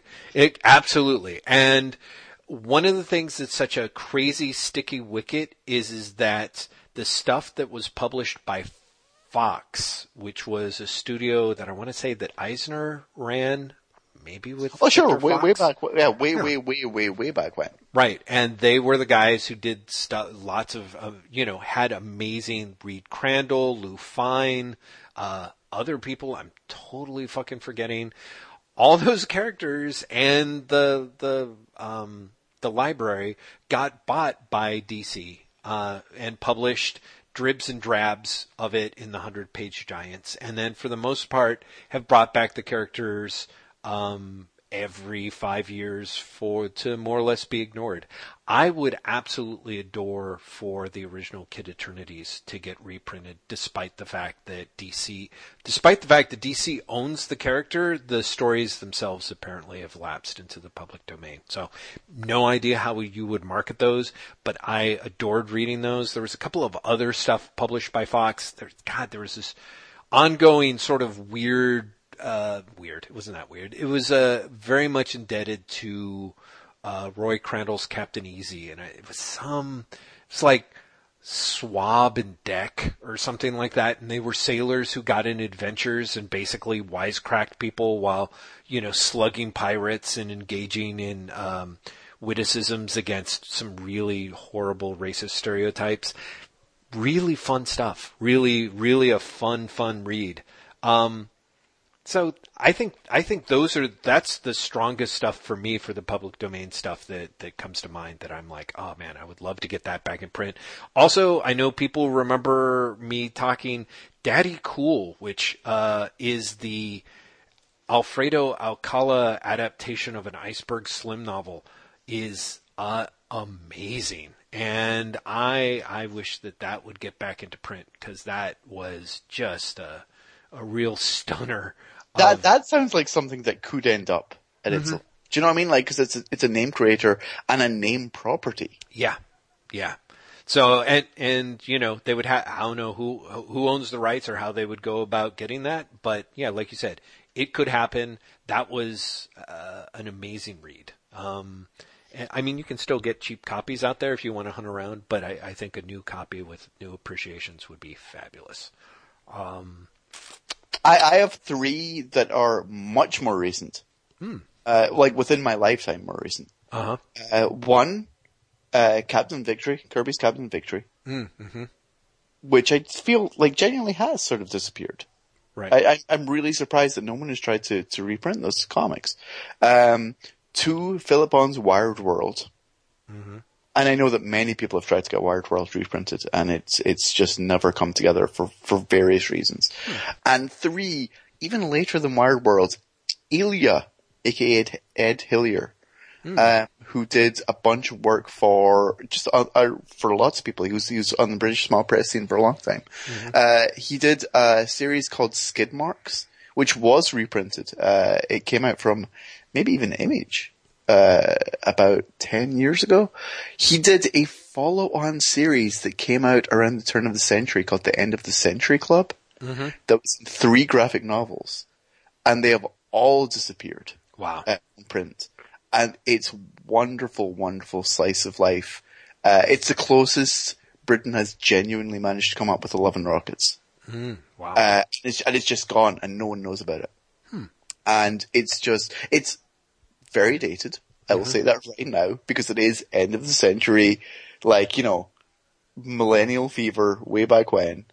But it's great, great stuff. And for all the talk about, you know, diversity in comics that you have now, like Ilya was doing it quietly and just, you know, literally, this is what people are like, you know, 20 years ago. And no one blinked, because that's what you were doing in comics back then. Do you know what I mean? Like, you were just doing slice of life stuff with people who you met in real life. And if they happen to be queer, great. If they happen to be, you know, whatever, then that's fine. That's just what life is. And I feel that if it came out today, people would be like, I can't believe this comic's 20 years old. And I wish that stuff would come back into print. Oh, since you mentioned Captain Victory, I will mention when I was up in Portland, I was very atypical in my habits, as I was telling Graham, and the closest I really came to going and hitting the comic book stores and hanging out was I decided, like, okay, I'll call around and see if I can get what back issues of Destroyer Duck I can get, because I always have been kicking myself for like 20 years for not buying it when it was coming out, and I could have and did not. And Steve Gerber and Jack Kirby doing a satirical comic together for like 8 issues or whatever insane concept like that. I wish that stuff was being reprinted somewhere, because honestly, Portland has an amazing constellation of comic book stores, and I was only able to find 2 issues. So let me throw that in there. And then Kenneth A. Graves asks, which incomplete 80s masterpiece should get revived and finished? I really don't know. Like, 80s in particular throws me for this. I don't know. You know, it's hard for me. I feel like there's because maybe he picked 80s because I feel like there was a couple. Like, I don't know. Part of me is there's ways where I'm kind of, more often than not, I'm usually sad when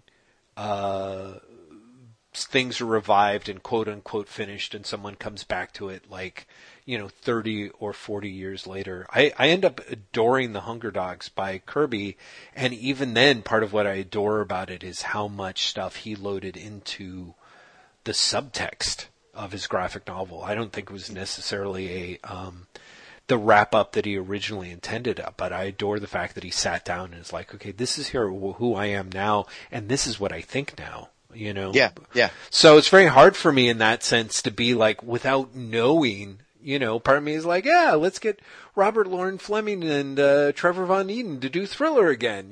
Part of me is like, I can't even imagine how or what would come out of that, But if you could get like those guys from that era, like my first response was, if you could get the Howard Chaykin who started American Flag to finish American Flag. Right. But I have absolutely no interest in seeing today's Howard Chaykin finish American Flag. Yeah. So I think, so Stephen Prince, is that your next? Yeah, that's my next. Yay! Do you want me to read it? 'Cause I think you... Sure, on you go. Okay, I always read the long ones though. Love the podcast, but I'm a bit behind because I had a newborn at home, and every time I try to listen, he starts screaming. Is it Jeff? Yes. Is it Graham? It is me. No. Yeah, no, it totally is me. Or is he just trying to assert his dominance? Maybe. That's what Ernie and Gus are doing. I don't know, but I hope to catch up soon. In any case, questions. I recently reread the entire Metabaron saga by Jodorowsky and Jimenez. Do comics get any more awesome? Is there any you can think of? I don't, that's kind of, it depends on what you like Metabarons for. Yeah, Metabarons is such a particular flavor that I'm like, if that's your definition of awesome, then sure. Yeah, right. Like, I don't know, I don't even know how to approach that. Do comics get any more awesome? I would argue, yeah. Like, Metabarons is fine, but it's not one of my favorites. So sure, but I think it's because what Metabarons does really well is not something that I'm particularly looking for. So, yeah, I don't know how to answer that question. For myself, I think the other thing is I'm kind of like, it sounds weird because Metabarons is so ridiculously specific. It's like if you said that you really like this flavor of like pistachio ice cream, and you're like, is there anything that matches this? And there's ways that you start trying to break down that question. It's like, do you like it because it's ice cream, or do you like it because it's nut colored, or do you like it because of the color? So there's a couple of different ways. Like, I was kind of like, depending on what you liked about it, yeah, part of me is like, yeah, try Kirby's New Gods, try, it's funny, I honestly was like, try Strontium Dog. Oh, try that's like so funny. Early Strontium Dog. Interesting. I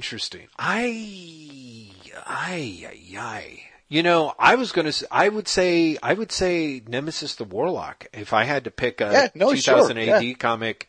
Yeah, I can see that too. Yeah. So, but again, it's kind of like we're trying to reverse engineer it. So part of me is like, it's the old, like, four blind guys trying to explain an elephant. Yeah, thing. Exactly. And it was kind of like, well, if you like the ear, try this. So I thought of Jim Starlin's Metamorphosis Odyssey, and actually all of his stuff, but honestly, Metamorphosis Odyssey might really resonate with you. Or it's true. If you like the sort of cosmicness of Metabarons, then I think, like, especially 70s and 80s Starlin could be your jam. Yeah, exactly. Unless part of what you like about it is the weird sort of cyclical coldness of it, and then we're just going down another rabbit hole. So anyway, 2, can I get a shout out for my comic Monster Matador? Yes.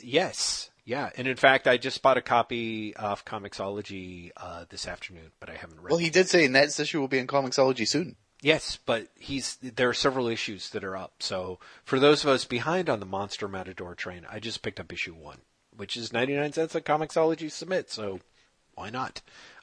Thomas Sirstud Ruud. Do you think that is that? I think that's better than I would do. He asks, number 1, what do you think DC has to do to make a new Legion of Superheroes comic work? Oh man, this keeps coming up. The Legion of Superheroes, yeah. If you could answer that question, DC Comics would employ you. I'm going to try. I'm going to try. I didn't get into my Metamorpho stuff, so. I know what I'd want to do with the Legion of Superheroes, but I'm not necessarily sure that would make it work. See, and this is my worry, is that my idea is more or less just lifted on what you and I have talked about before, so I apologize if I'm repeating it for everyone. But first off, give the Legion another 3 years off the market. Maybe a little more, so that people have finally kind of put it aside. The New 52 stuff just ended so recently, and that just followed on the heels. So badly. Yeah, and even I think when it came back, and after a long time, people were very amped about the Wade Kitson version, and then the sort of Meltzer John version that completely cut it off at the knees. Like, there was some crazy fuckery going on there. I think that if you leave the Legion alone for a couple of years, I think this actually about most properties that continue to do poorly in the market, is let them go away, let people build up that nostalgia for them again, bring them back, and people will give it a shot. That being said, what you should do is, I think Legion of Superheroes first year should be a contemporary comic set in modern times, in which various men and women, young men and women, millennials, are approached by a mysterious, the Brand Corporation, and are given these special rings that heighten and awaken their latent metagenetic powers. And they are brought together as a legion of superheroes to save parts of the earth and protect people. And it's sort of like and maybe there's an additional edge of it, like it's almost like the volunteer corps, where it helps pay off your student loans or keep you out of debt or keep you on the edge of things.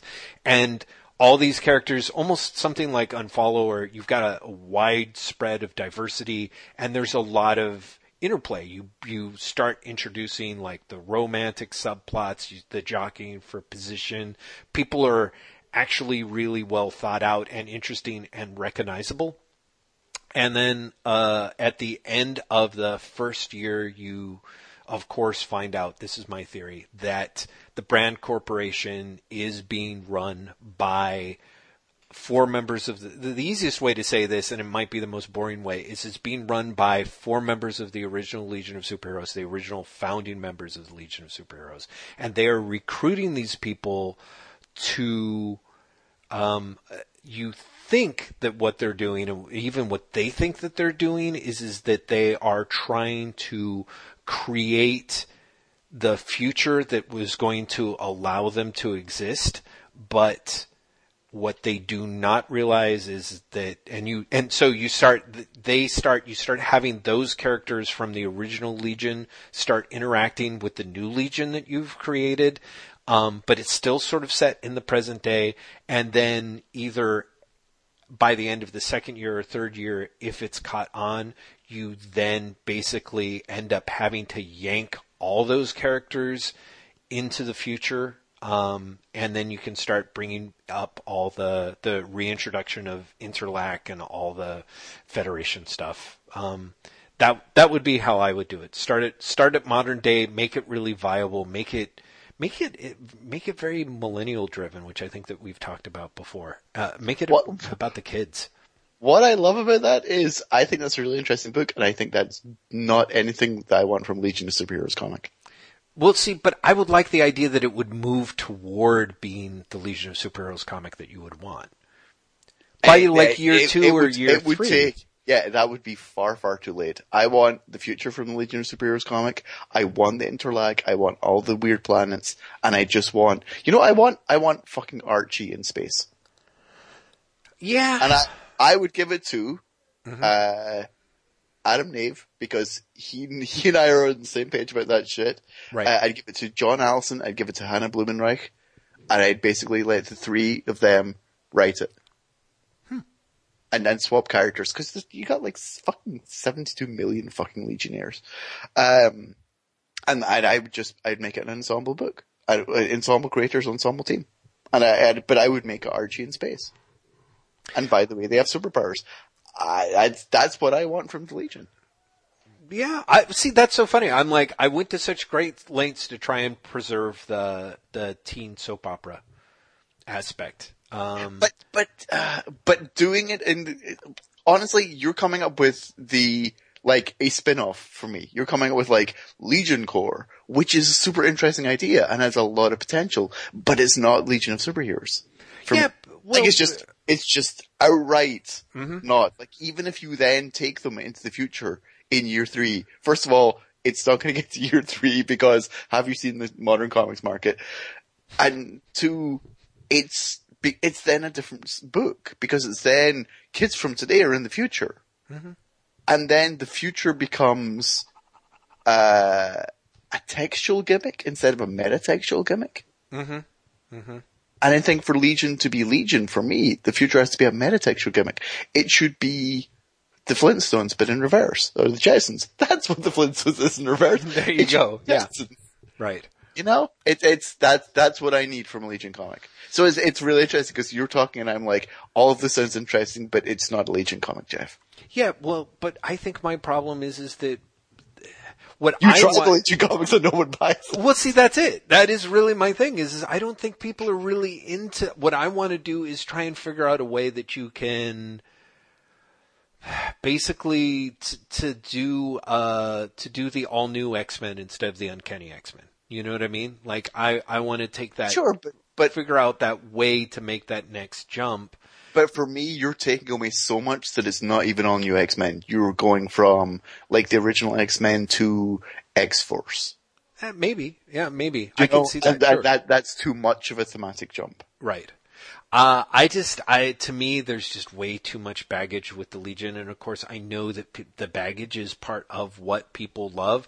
I would rather start out with small-ish shout-outs. You know, I don't know. So anyway, fair enough. And question 2, will Marvel be able to continue a successful comic about Kamala Khan when G. Willow Wilson eventually leaves? No. Moving on. Okay. That was it. Okay. Yeah. Do you think they can? Because I don't think they can. No, I don't think so. I really don't think they can. It doesn't seem like it. It doesn't seem like it, but I don't, you've actually been reading the book, I think it is so, unless they go for, which they won't, unless they go for a new writer who brings the honesty of the character that Willow does, then no. And I think when you look at what Marvel's done with Captain Marvel, you can see the model of what they probably will end up doing. Which is just, let's give it to so-and-so. They'll be good. They've got an audience. And I think that Captain Marvel hasn't, even under Kelly Sue, was never the strongest book. For all the following it had, it was never a really strong book. But under Tyra Butters and Michelle Fazekas, is that her name? It just feels like it was in a conceptual tailspin, and that they left after 5 issues so that someone else could do a Civil War II crossover so that it could then be relaunched again with a whole new concept. Just speaks to me like, they're like, we've got the movie coming up, but we have no fucking idea how to make this character work. Yeah. Yeah.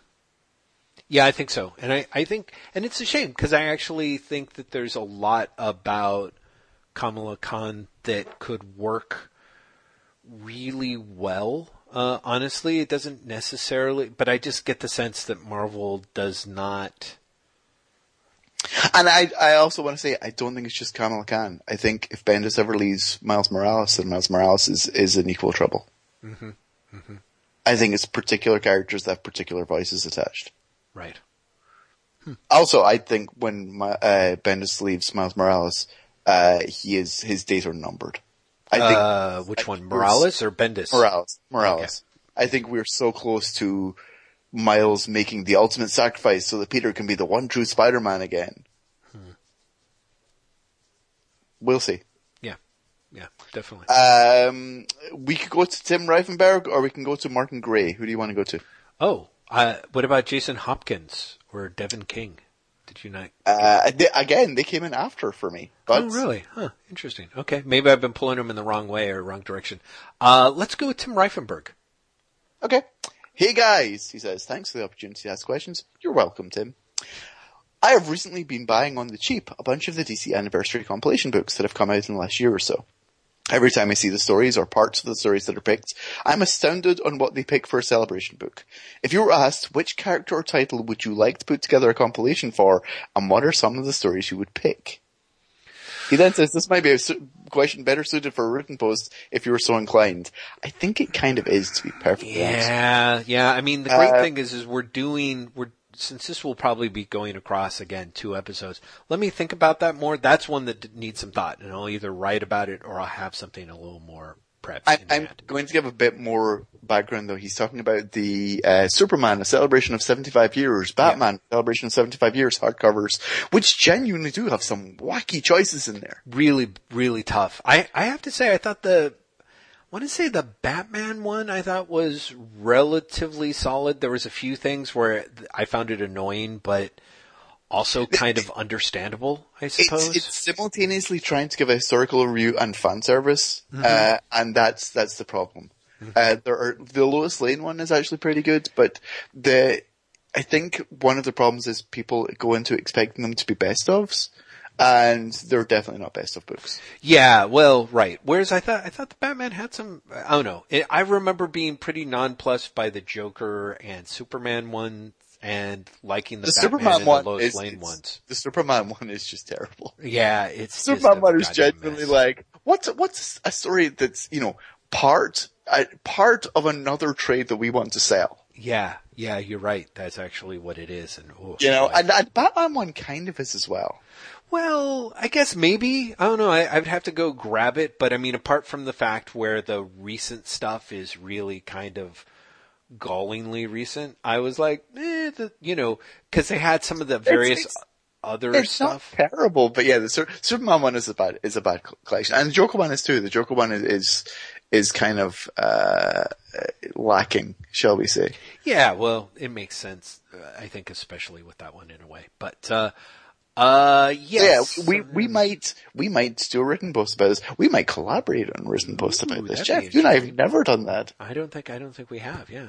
Maybe we should try that. Break open the old Google Doc. My other question is, if Bob Haney was alive in his prime writing comics, which Marvel character or title would you have liked to have seen him put his Haney spin on? Iron Fist. Wow, really? Huh. Yep. Interesting. Any reason why, particularly? Bob Haney doing Iron Fist would A, be almost definitely racially insensitive and offensive. Gosh, crap. But B, I think weirdly he'd bring out I think he'd make him more like a Teen Titan. Mm-hmm. I think he'd bring out the youth of Danny Rand more. Yeah. And bring out the stranger in a strange land when he comes back to New York more. Mm-hmm. And I think that could be really interesting. Mm-hmm. Mm-hmm. Yeah, I have to say, I think it could be hilariously offensive. I mean, in a perfect world, I'd be like someone like there'd be like 6 Iron Fist books on the stand. Iron Fist would and they'd all be $2.99 or something. But I have so many different ideas I'd love to see on Iron Fist, and yeah, actually, that you make a good case for it. Like, I'm a little worried about the racial insensitivity, but yeah, the youth is a good one. I need to figure out a second idea, because my first idea is literally just American team up, and every month it's Captain America teaming up with a different Marvel superhero. Because basically, I feel like the sort of strange, hip piousness of Bob Haney's Batman. Jeff! Yep. Cloak and Dagger. Oh my god. Oh, wow. Cloak and Dagger would be the greatest comic ever made. That would be extraordinary. Yeah. That would be great. Because it is that sort of, you gotta get something where, but I don't know. I mean, the thing about Haney is maybe. I think that would be good. I don't know. I dig his stuff. Totally have his, because midway through his Brave and Bold, he tried to get socially relevant. So, yes, socially relevant, you mean, right? And so, Cloak and Dagger would be right in there. Yes, no. Once you said it, I'm like, oh god, I totally see how that would go. Complete with, just out of touch jargon, and it would be truly, truly amazing. Do you want a Skag on the horse? I could be like, I don't know what this is. He's making up his own drug terminology, but I'm loving it. Yeah, that would be great. Also, let's face it, he'd just do a great Wolverine. He would do a great Wolverine, cause... That's funny. I didn't go for Wolverine with the big name. I honestly thought Iron Man.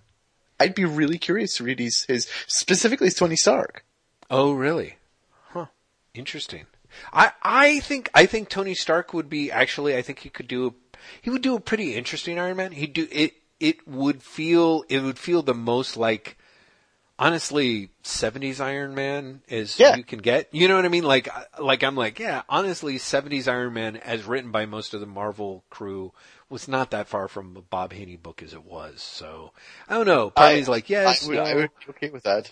I think I'd be down with Wolverine more specifically because I think if there was a character, like when you look at when Chris Claremont launched the Wolverine spin-off title, oh God, yeah, that there are Haney-esque touches about that. Yeah, exactly. When Haney, the Madripoor stuff, yeah, that's almost Haney-esque. Exactly. You'd give it to Haney, he's like, I totally know what to do here, and it would go crazy. It would. Be if we're fucking with the history of comic books, I would genuinely be interested to see Haney in his prime on the all new, all different X-Men. That would be really interesting to me. Yeah. Because his Teen Titans is wacky as shit. But if you look beyond the stuff that we love, like the terrible hip lingo that only existed in his brain. Right. What he does with character dynamics is super interesting. And seeing it, like the idea of him trying to do that for X-Men, especially that era of X-Men when you have Storm and she's just come over from Africa, and Colossus and he's just come over from Russia, and Nightcrawler and he's just come over from Germany. I would have loved that. Yeah, I think that would be interesting. So funny, when you said all new, all different X-Men, I thought you actually meant the current incarnation. No. I meant like the Len Wein / Chris Claremont team. Yeah. That would be interesting. Weirdly enough, I'm like, wow, there is a weird link with Claremont and Haney that I'm like, is worth re-exploring at some point for sure. I think honestly, if you had to give him one of today's books, because here's the thing, I'm like, oh yeah, all new, all different X-Men as it exists now. You mean the teen kids? I just mean like whatever here's Magneto leading a bunch of terrorists, book. That's Uncanny X-Men. Oh, is that Uncanny? Yeah, I'm like, because there's all new X-Men, Extraordinary X-Men, and Uncanny X-Men. Oh, right. Yeah. So yeah, whichever one the Magneto and the Teen Terrorists book is. Teen Terrorists. Because Teen Terrorists. Yeah, exactly. He'd probably want to change the title to that. And I think Haney would Magneto and the Teen Terrorists would be great. Oh my God, that would be what Bob Haney would call it. Magneto and the Teen Terrorists, a Bob Haney joint. That would be perfect. And it would be, because he really does. It's amazing how much juice he gets and gives. It's a ridiculous concept, but the Super Sons are awesome because of the degree of... Haney is in no way afraid of generational conflict in a way. Oh no, Haney commits to that shit. Exactly. And that's kind of what you need for the X-Men these days, it sounds like. So yeah, I think you'd mix that up. People will be talking about that Magneto and the Teen Terrorists book. Boy, Marvel would not have the balls to publish that title. That's the thing that's really sad. I don't think any comic book publisher in the 21st century would call something Teen Terrorists, but except maybe Black Mask, and they were just... I was going to say, like, Image. Like, there's your Image pitch right there. It's true. It totally is true. Actually, it'd be great. I could probably approach Rob Liefeld and he'd be like, "Oh yeah, Magnero. I've got a character that I've called Magnero that I've designed. Look, it's a bucket, but it's facing up." And it's like, "Oh yeah, so you can see the top of it. It kind of looks like Kilroy." Exactly, Jeff. And I want you to bring this vision to life. Here's the thing. I feel weirdly protective of Rob Liefeld right now. Damn it! I think it's a solid imitation. Jason Hopkins. Did you have Jason Hopkins in the pool, Graham? I do. Yeah, he's next for me. Okay. Who would you consider your dream creative team on Fantastic Four if it came back today? And what characters would you like to see in the supporting cast? Dream creative team is Al Ewing and I don't know who I want to draw Fantastic Four. Ladron.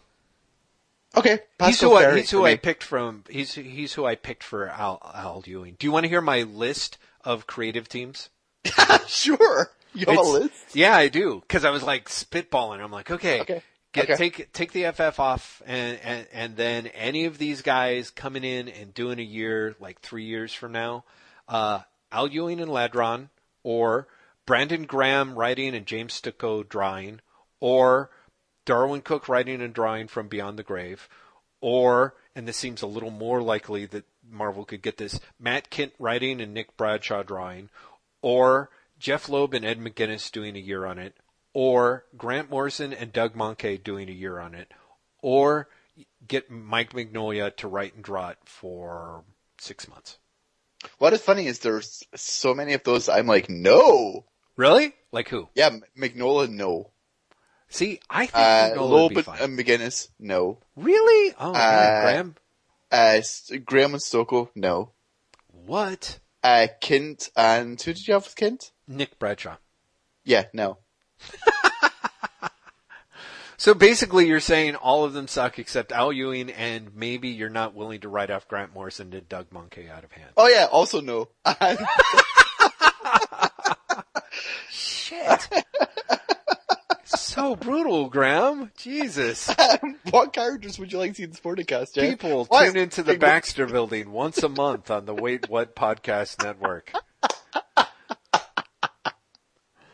Come on, creative characters in the supporting cast. God, I don't know. I mean, White Wingfoot. Why fucking Wingfoot? Yeah, White Wingfoot, Alicia Masters. Those would be my top two, frankly. Honestly, beyond that, I don't know. You know, okay. Well, it depends on what you want to do. I would be like, sure, put whatever happened to Frankie Ray. I would bring Frankie Ray back. Don't ask that question. Is it bad? Is it really bad? It got so fucking convoluted that Catherine Immonen did a 5-issue miniseries that was meant to basically reboot Frankie Ray. Oh, that's a huge mistake. Was like, if anything, overly complicated. I was about to say, I like Catherine Immonen's writing a lot. She's not the person that you get to clarify anything. Yeah, it's astounding. It's a good series. It's called Herald. It's Tonki Zonjic does the art. Ooh, I should look that up on you. Oh, it's on Unlimited, yeah. But yeah, for a like, let's try and simplify Frankie Ray. Yeah, that's not simplification at all. I mean, her solution is basically, what if there's a clone? And what if the clone kind of has her memories and superpowers, but kind of doesn't? Oh, yeah, that's a mistake. Yeah, no, so Frankie Ray, I'm also I'm down with Thundra. I'm really into Thundra. I think she's great. There's where you do the fucking, Marvel females only team. Of the Fantastic Four? No, not even the Fantastic Four, but like, you fucking bring Thundra in, and Thundra puts together a team. I feel like, didn't they do that? I feel like they did something like that. It feels really familiar, but I can't think when they did it. Yeah, I want to say it's something that around the time Parker was on the Hulk books or something. I swear to God. Oh, that sounds really familiar. Yeah, I think you're right. I think Parker might have done it. Yeah. Actually, I'd put Parker on the team in a second. No. I'm just doing it big contrary. I think that was just bitterness. Graham, let's not run this like a real comic book company, for God's sakes. What's that? Oh, huh. Interesting. Wait, what, you wouldn't do Parker and Shaner? Because now that I think about it. Parker and Shaner would be great, but no, I'd put Parker and Shaner. Oh, I see. Okay. I think what I put Thunder in there, you know what I would do? I would bring back Aunt Petunia from John Byrne's run, and I would have Johnny Storm start dating her. I think that would be great. I think that would be a much better way to kind of, Sweet. Yeah, exactly. Yeah. Yeah. That would be great. That would be, yeah. Yeah, I'd be into that. Okay, so Jeff Lester is now on my Just that one little hook, you're like, you're in. yeah, exactly. Jeff Rob Liefeld is going to team up with Jeff Fantastic Four. It's going to be great, you guys. That would be terrific. I'm going to Mark Gray now from Twitter. What character can you not stand? He says, mine is Honorable Murderer Deathstroke. The Punisher. I fucking can't stand the Punisher. I love it. I have no sympathy for the Punisher whatsoever. Mm-hmm. I find the Punisher I find him an amazingly one-note character, and every time someone is like, no, there's 2 notes, the second note is almost always, he's a wounded man. He's gonna kill. And it's like, fuck you, that's the same one note. It totally is. Totally is. But I love that character, yeah. No, that character is awesome. Okay, so can you not stand? You know, I was thinking about this. There's probably a lot of them over the years that I've just ignored because I just, I don't know. Exactly, yeah. There's too many. I have to tell you a character that I've just never liked, even when you had him drawn so that he was fucking James Dean, which made up for a little bit of it, is Polaris. No, that's not right. Havoc. Yeah, Havoc. Scott Summers' brother. I hate that dude. Yeah, that dude. Fuck that guy. Seriously. What's really funny is this is not a character I can't stand, but a character I've just no affinity to, and your brain will explode. Ghost Rider. You're dead to me, Graham. You are dead to me. Oh my god. Only time I've ever genuinely enjoyed Ghost Rider is in the fucking Champions. Oh my god. I've been rereading those Champion issues, and they're not good. It depends on what your definition of not good is. I mean, they're enjoyable, but they're not good. Again, we're getting back to no, okay. In that case, I will concede the point. Yeah, absolutely. Agreed. They are terrible, but they're enjoyable. I'm not even really fan. What's that? The Champions, I've told you before, the Champions was initially an entirely different book that was a much better idea. Yeah, you told me that. I'm sort of like, I'm not sure how much of a better idea it was, but let's face it, I mean, it couldn't have been any worse. So the idea, listeners, so that Jeff and I don't talk about it without explaining, is it was originally pitched by Tony Isabella as a buddy comedy between Angel and Iceman, who had no other book, whereas Uncanny X-Men was popular and Beast was in Avengers. It was going to be the two of them crossing America, having funny japes and misadventures, which I think could have been a really fun book. Yeah, I have no faith that Tony Isabella could have done more than like 3 issues of that. I honestly, like, as much as I love Ghost Rider, I really think that for the most part, there's a bunch of Marvel comics that try to have the characters on the road shenanigans, and they almost never work because the majority of Marvel comics from the 70s have artists absolutely 100% unable to convey any sense of place. You know what I mean? Yeah, exactly, yeah. So that's... But also writers who are also unable to... Yeah, exactly. So I just feel that frankly, there's a point where, unless it's in the New York area, like even the Hulk, where he's bounding around all over the United States. Which you never believed. Ever. You're like, here he is now, he's in Nevada, and you're like, are you sure? It kind of... This looks fucking just like New Mexico last issue, and just like Oregon the issue before that. Exactly. It was basically Sal Buscema generic landscape. And so there is which was always weirdly like green and with a lot of water, no matter what state. Yeah, it is true. Well, that's it. It was either green with a lot of water, or it was... Or desert. Yeah, which could have well have been Mars. Like, it, honestly, he really wasn't. I love Sal Buscema in so many ways, but yeah, he was not a convincing evocateur of place.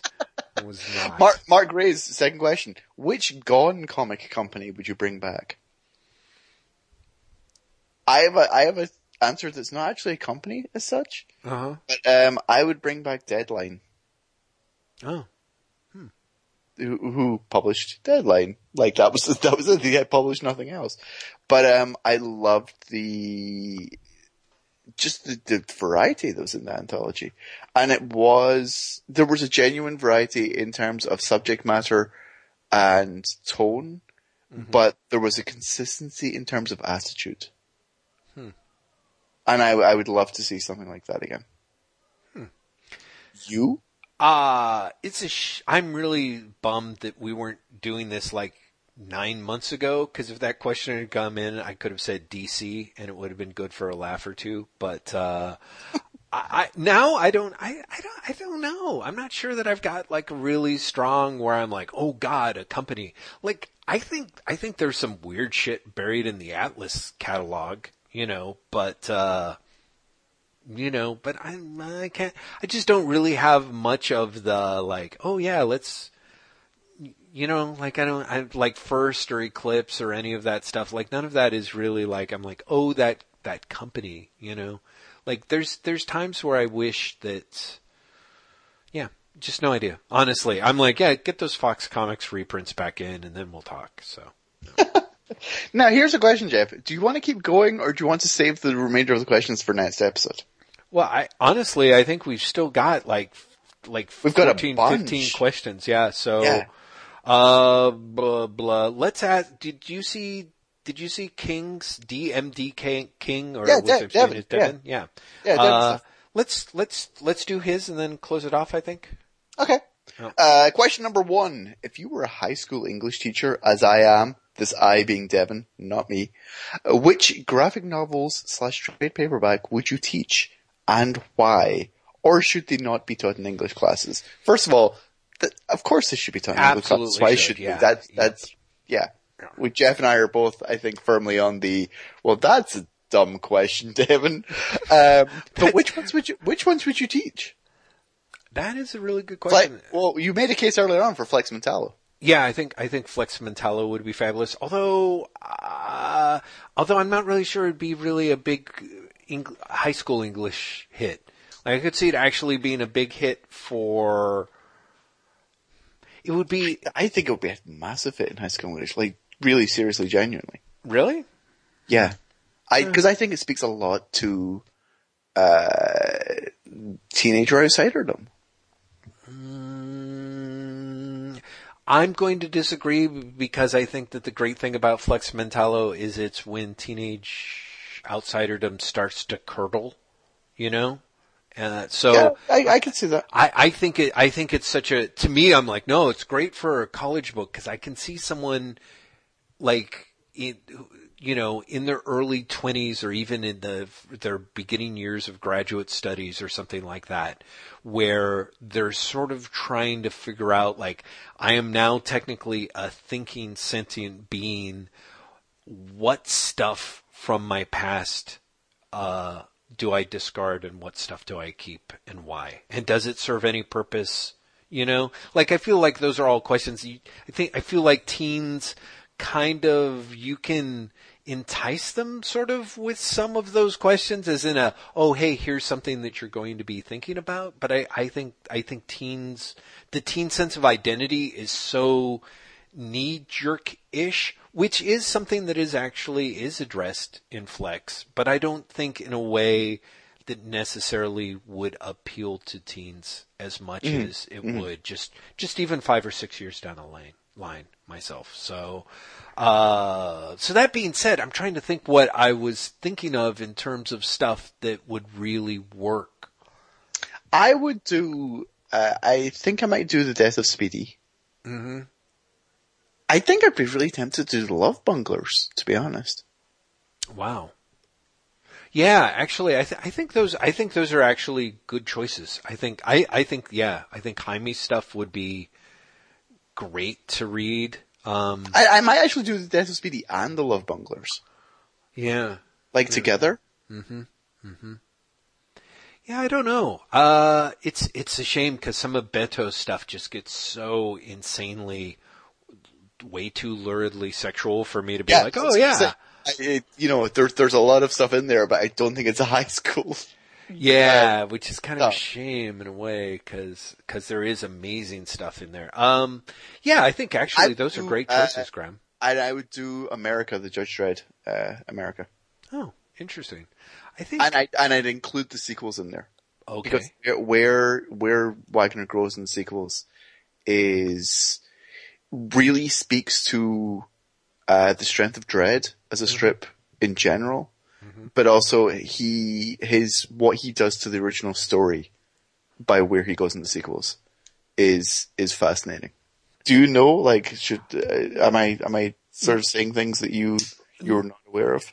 You've mentioned America, and every time we get off the podcast, I'm like, God damn, I got to read America and its sequels, and I still haven't. So, yeah. Yeah, So basically, by the time that he's done his follow-ups, he has kind of simultaneously proven the point of the original story and pissed all over it. In a way that you can only do when you have a real-time story that is continuing 20 years later. You know? So yeah, I'd follow that. But I think America as a standalone also is a really interesting book. So that's my choices. Those are good choices.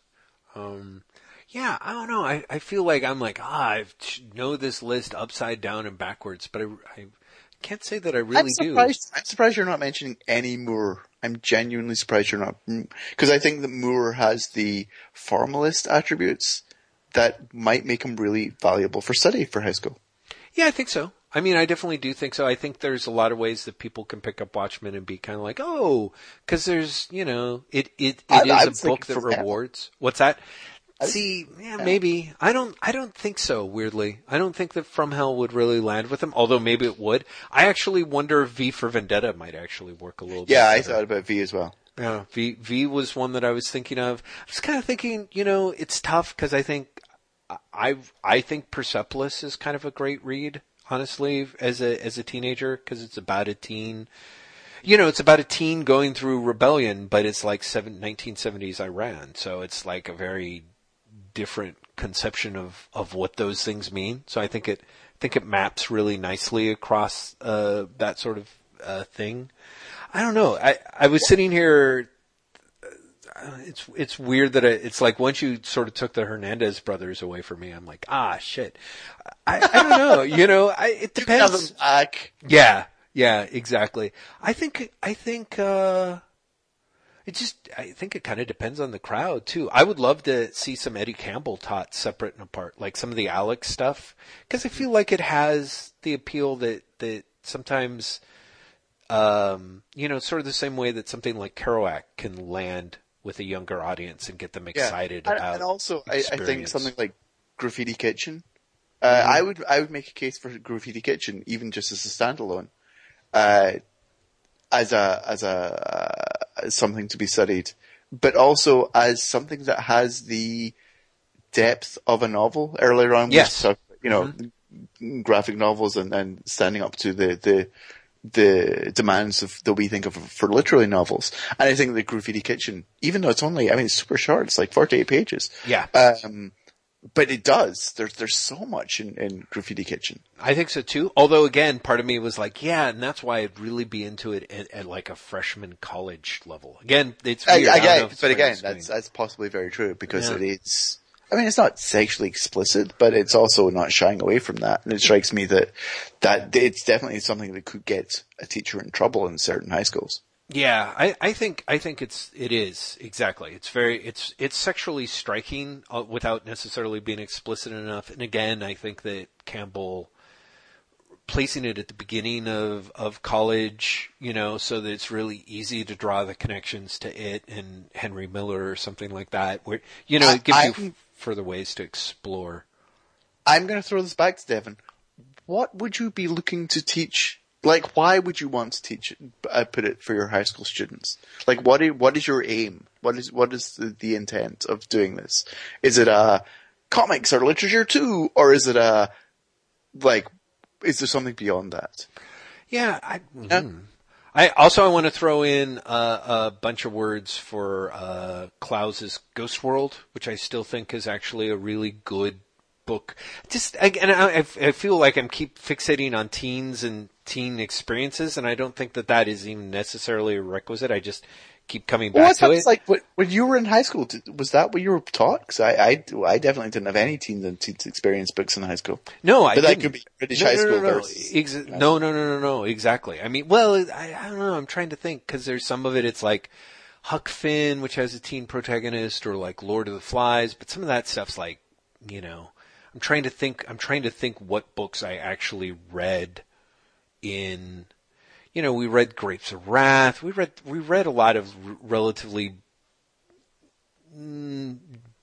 stuff that's good, that's actually pretty interesting, Orwell, but at the same time is relatively, I don't know, very straightforward. You know what I mean? It took a while before I started reading stuff that it was like, oh, like I remember it wasn't until my senior year that we read something like an excerpt from, of John Gardner's Beowulf.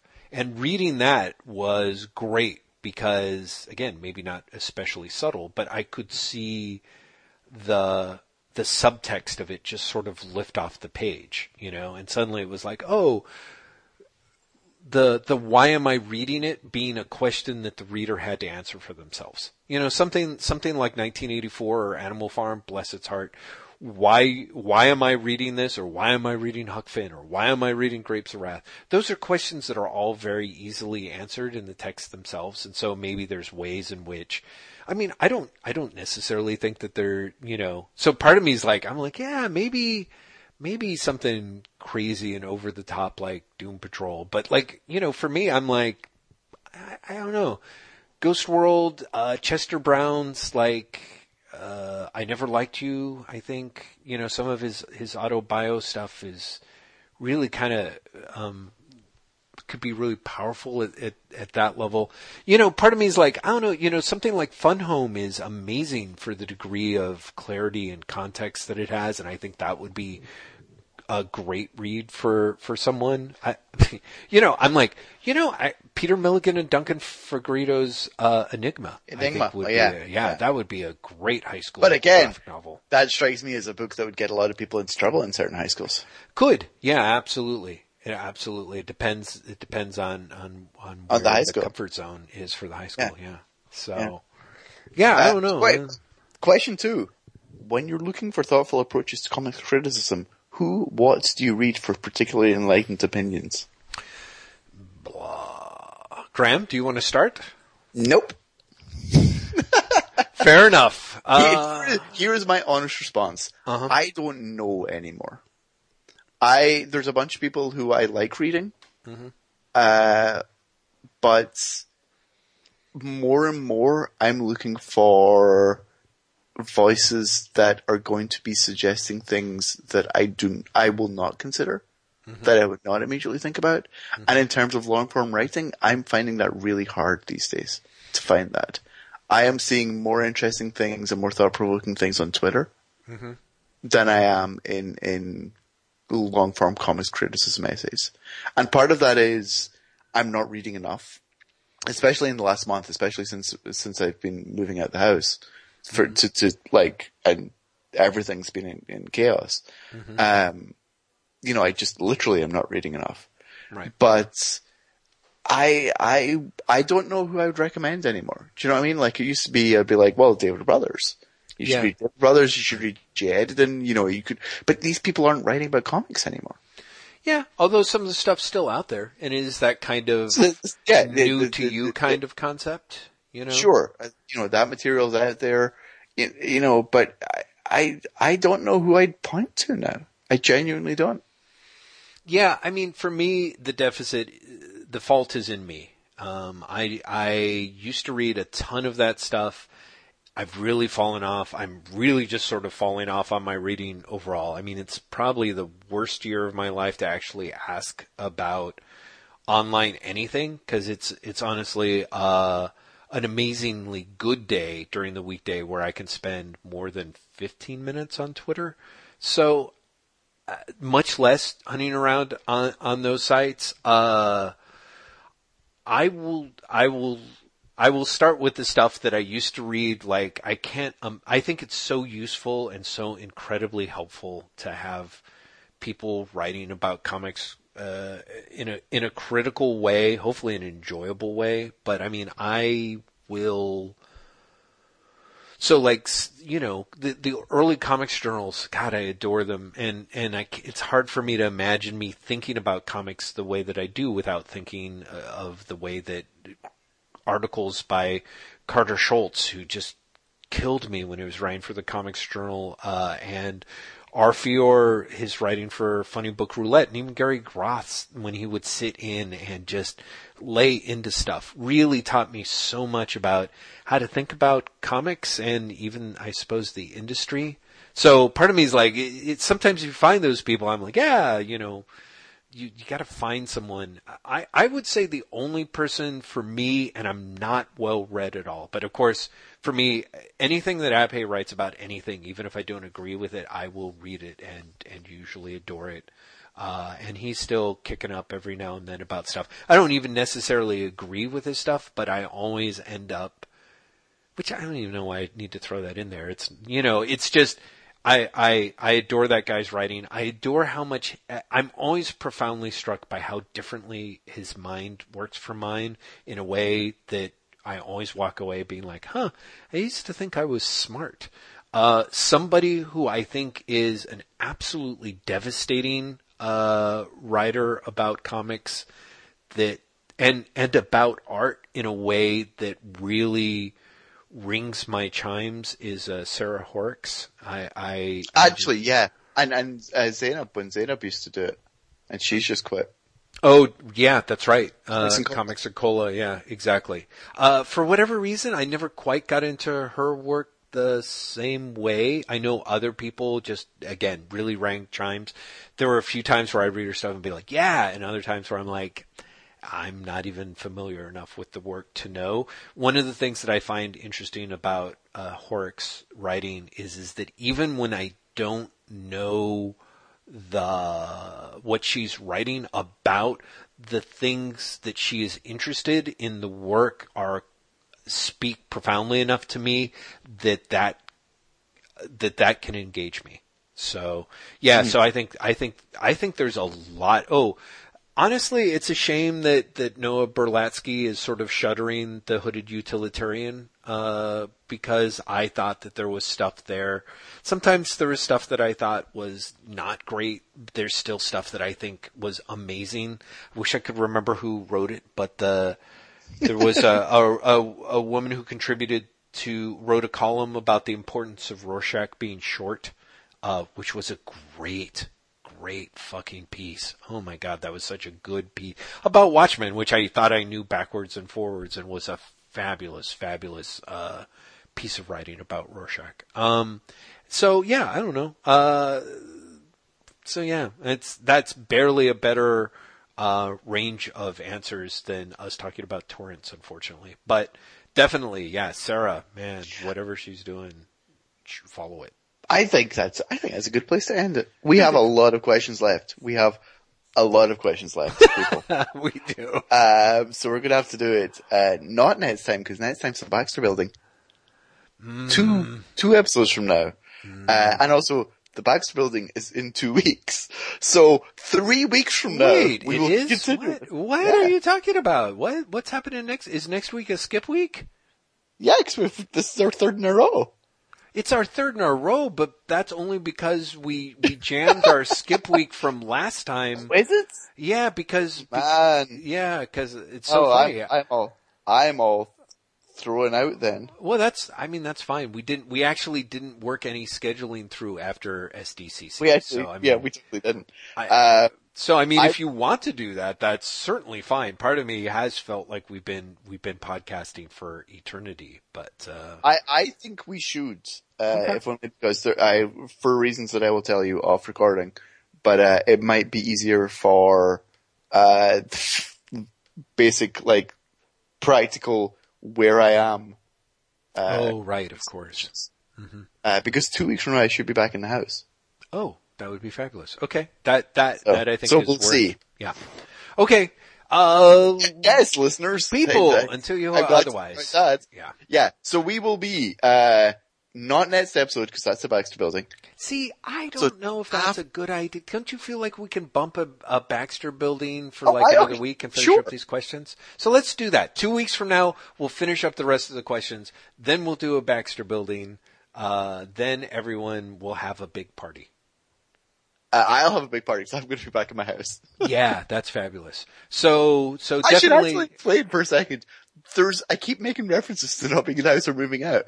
My house is under reconstruction, which is why I'm not in the house, and hasn't been since, what was the last episode? The last Baxter Building. Baxter Building was the last episode that we recorded in my house. Wow. And everything since then, which has been in various states of other places.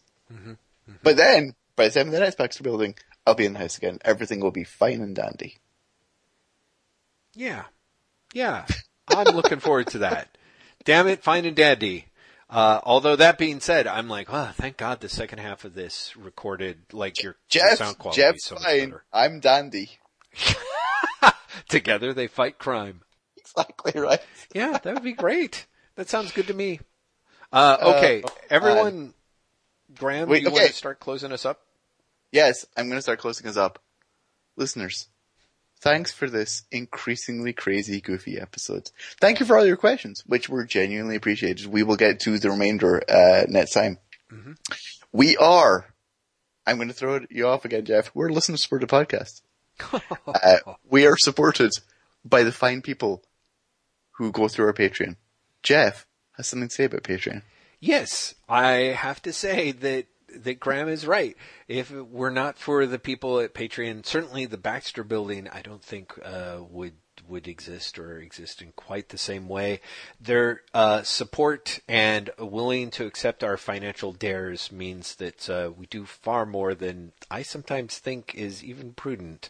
And we are incredibly grateful for that. They help keep us alive, sane, on schedule, and free. I'm so glad that we have done over 200 episodes of this, and there's not one ad on it. I mean, apart from, you know what I mean? Apart from us. So, blabbing about ourselves. I also want to give a special shout out to the kind crew at American Ninth Art Studios for their ongoing support, and Empress Audrey, Queen of the Galaxy, who is yet to crush our Milky Way in her celestial paw, and also continues to support the podcast. We are grateful to them, and like I said, to everyone who contributes, frankly, everyone who listens to the podcast. Thank you. Thank you very much.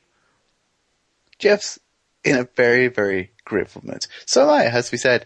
Jeff, I was going to take a break for a second just to say, I don't know if I'm fairly sure you follow the Twitter feed of the person who is the human of Empress Audrey. Did you see Empress Audrey appear in the Twitter feed recently? No, I didn't. Ooh. I'm pretty sure it's the Twitter feed. Definitely on some social media of that person who shall not be named. Empress Audrey made an appearance, and I was like, "It's Empress Audrey!" That's excellent. Ridiculously excited. Maybe it was Tumblr. I'm not even sure where I saw it. I just know I saw it and got really excited. Wow. Anyway, we are on Twitter as a podcast at Wait What Podcast is where you'll find us on Twitter. Jeff is on Twitter at LazyBastard, at LazyBastid.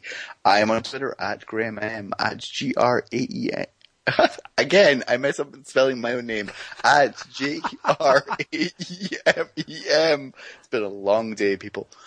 We are on Tumblr at waitwhat.tumblr.com is where you'll find posts not just from me anymore, but from Jeff as well. That's right. He even started a second fucking Tumblr to retumble himself. This is very exciting, people. Yeah. You have no idea how excited I am about this. It's great. I'm thrilled. Okay, so that's waitwhatpod.tumblr.com. What is yours called? Well, that's okay. The whole goal of spinnerrack.tumblr.com is to basically, like I said, just to create posts in a way that could easily differentiate them from Graham's. But then ironically enough, Graham started signing every one of his posts, and now I sign my posts from Spinner Rack as well, and now so yeah, completely redundant, but it's sort of fun having a Tumblr called Spinner Rack, and it was kind of fun being like, oh, I can fill this up with stuff that in fact, just today I was reading the Faith trade paperback, and afterwards was like, oh shit, I should have screenshotted a few things and jotted off some ideas about it. And I sort of like the idea of that. So. We are also occasionally, sometimes, maybe, posting written posts on the Wait What Podcast website, which is waitwhatpodcast.com. Mm-hmm. I have a chunk of unfinished things put up, so you'll probably get a bunch of stuff from me very soon, I hope. And Matt Troll keeps promising stuff too, so. But including the second month of Rebirth books. Ooh, interesting. Which would have been up again if I had not been on the move. Right. But yeah, you get some of that very soon. And Jeff posted again, people. Everything's good in the world. Jeff Rovich is important. I was very excited to see that. Oh, thank you. Yes, I think that's it. I think we've done it in a sort of roundabout way. Jeff, is there anything you want to add for this discombobulated episode? I don't think so. Again, thank you, everyone. If you hear this and there's going to be a 2-week gap and you decide, oh shit, now I thought of a question. What the hell, people? Send them our way. Drop us a line at waitwhatpodcast@gmail.com. Tweet it at waitwhatpodcast. Or, if you are a patron, I sent out that post. Just respond to that. And it does a pretty good job of going right to our inboxes. I was pretty pleased with that system. So I got to remember we got to do that and maybe do that a little more often, because I was very gratified by the amount of really smart questions from people. Yeah, so. Otherwise, people, I'm just going to sing us out. Thank you very much for listening. We'll be back in 2 weeks with more A's to your Q's. Bye! That's lovely. Lovely.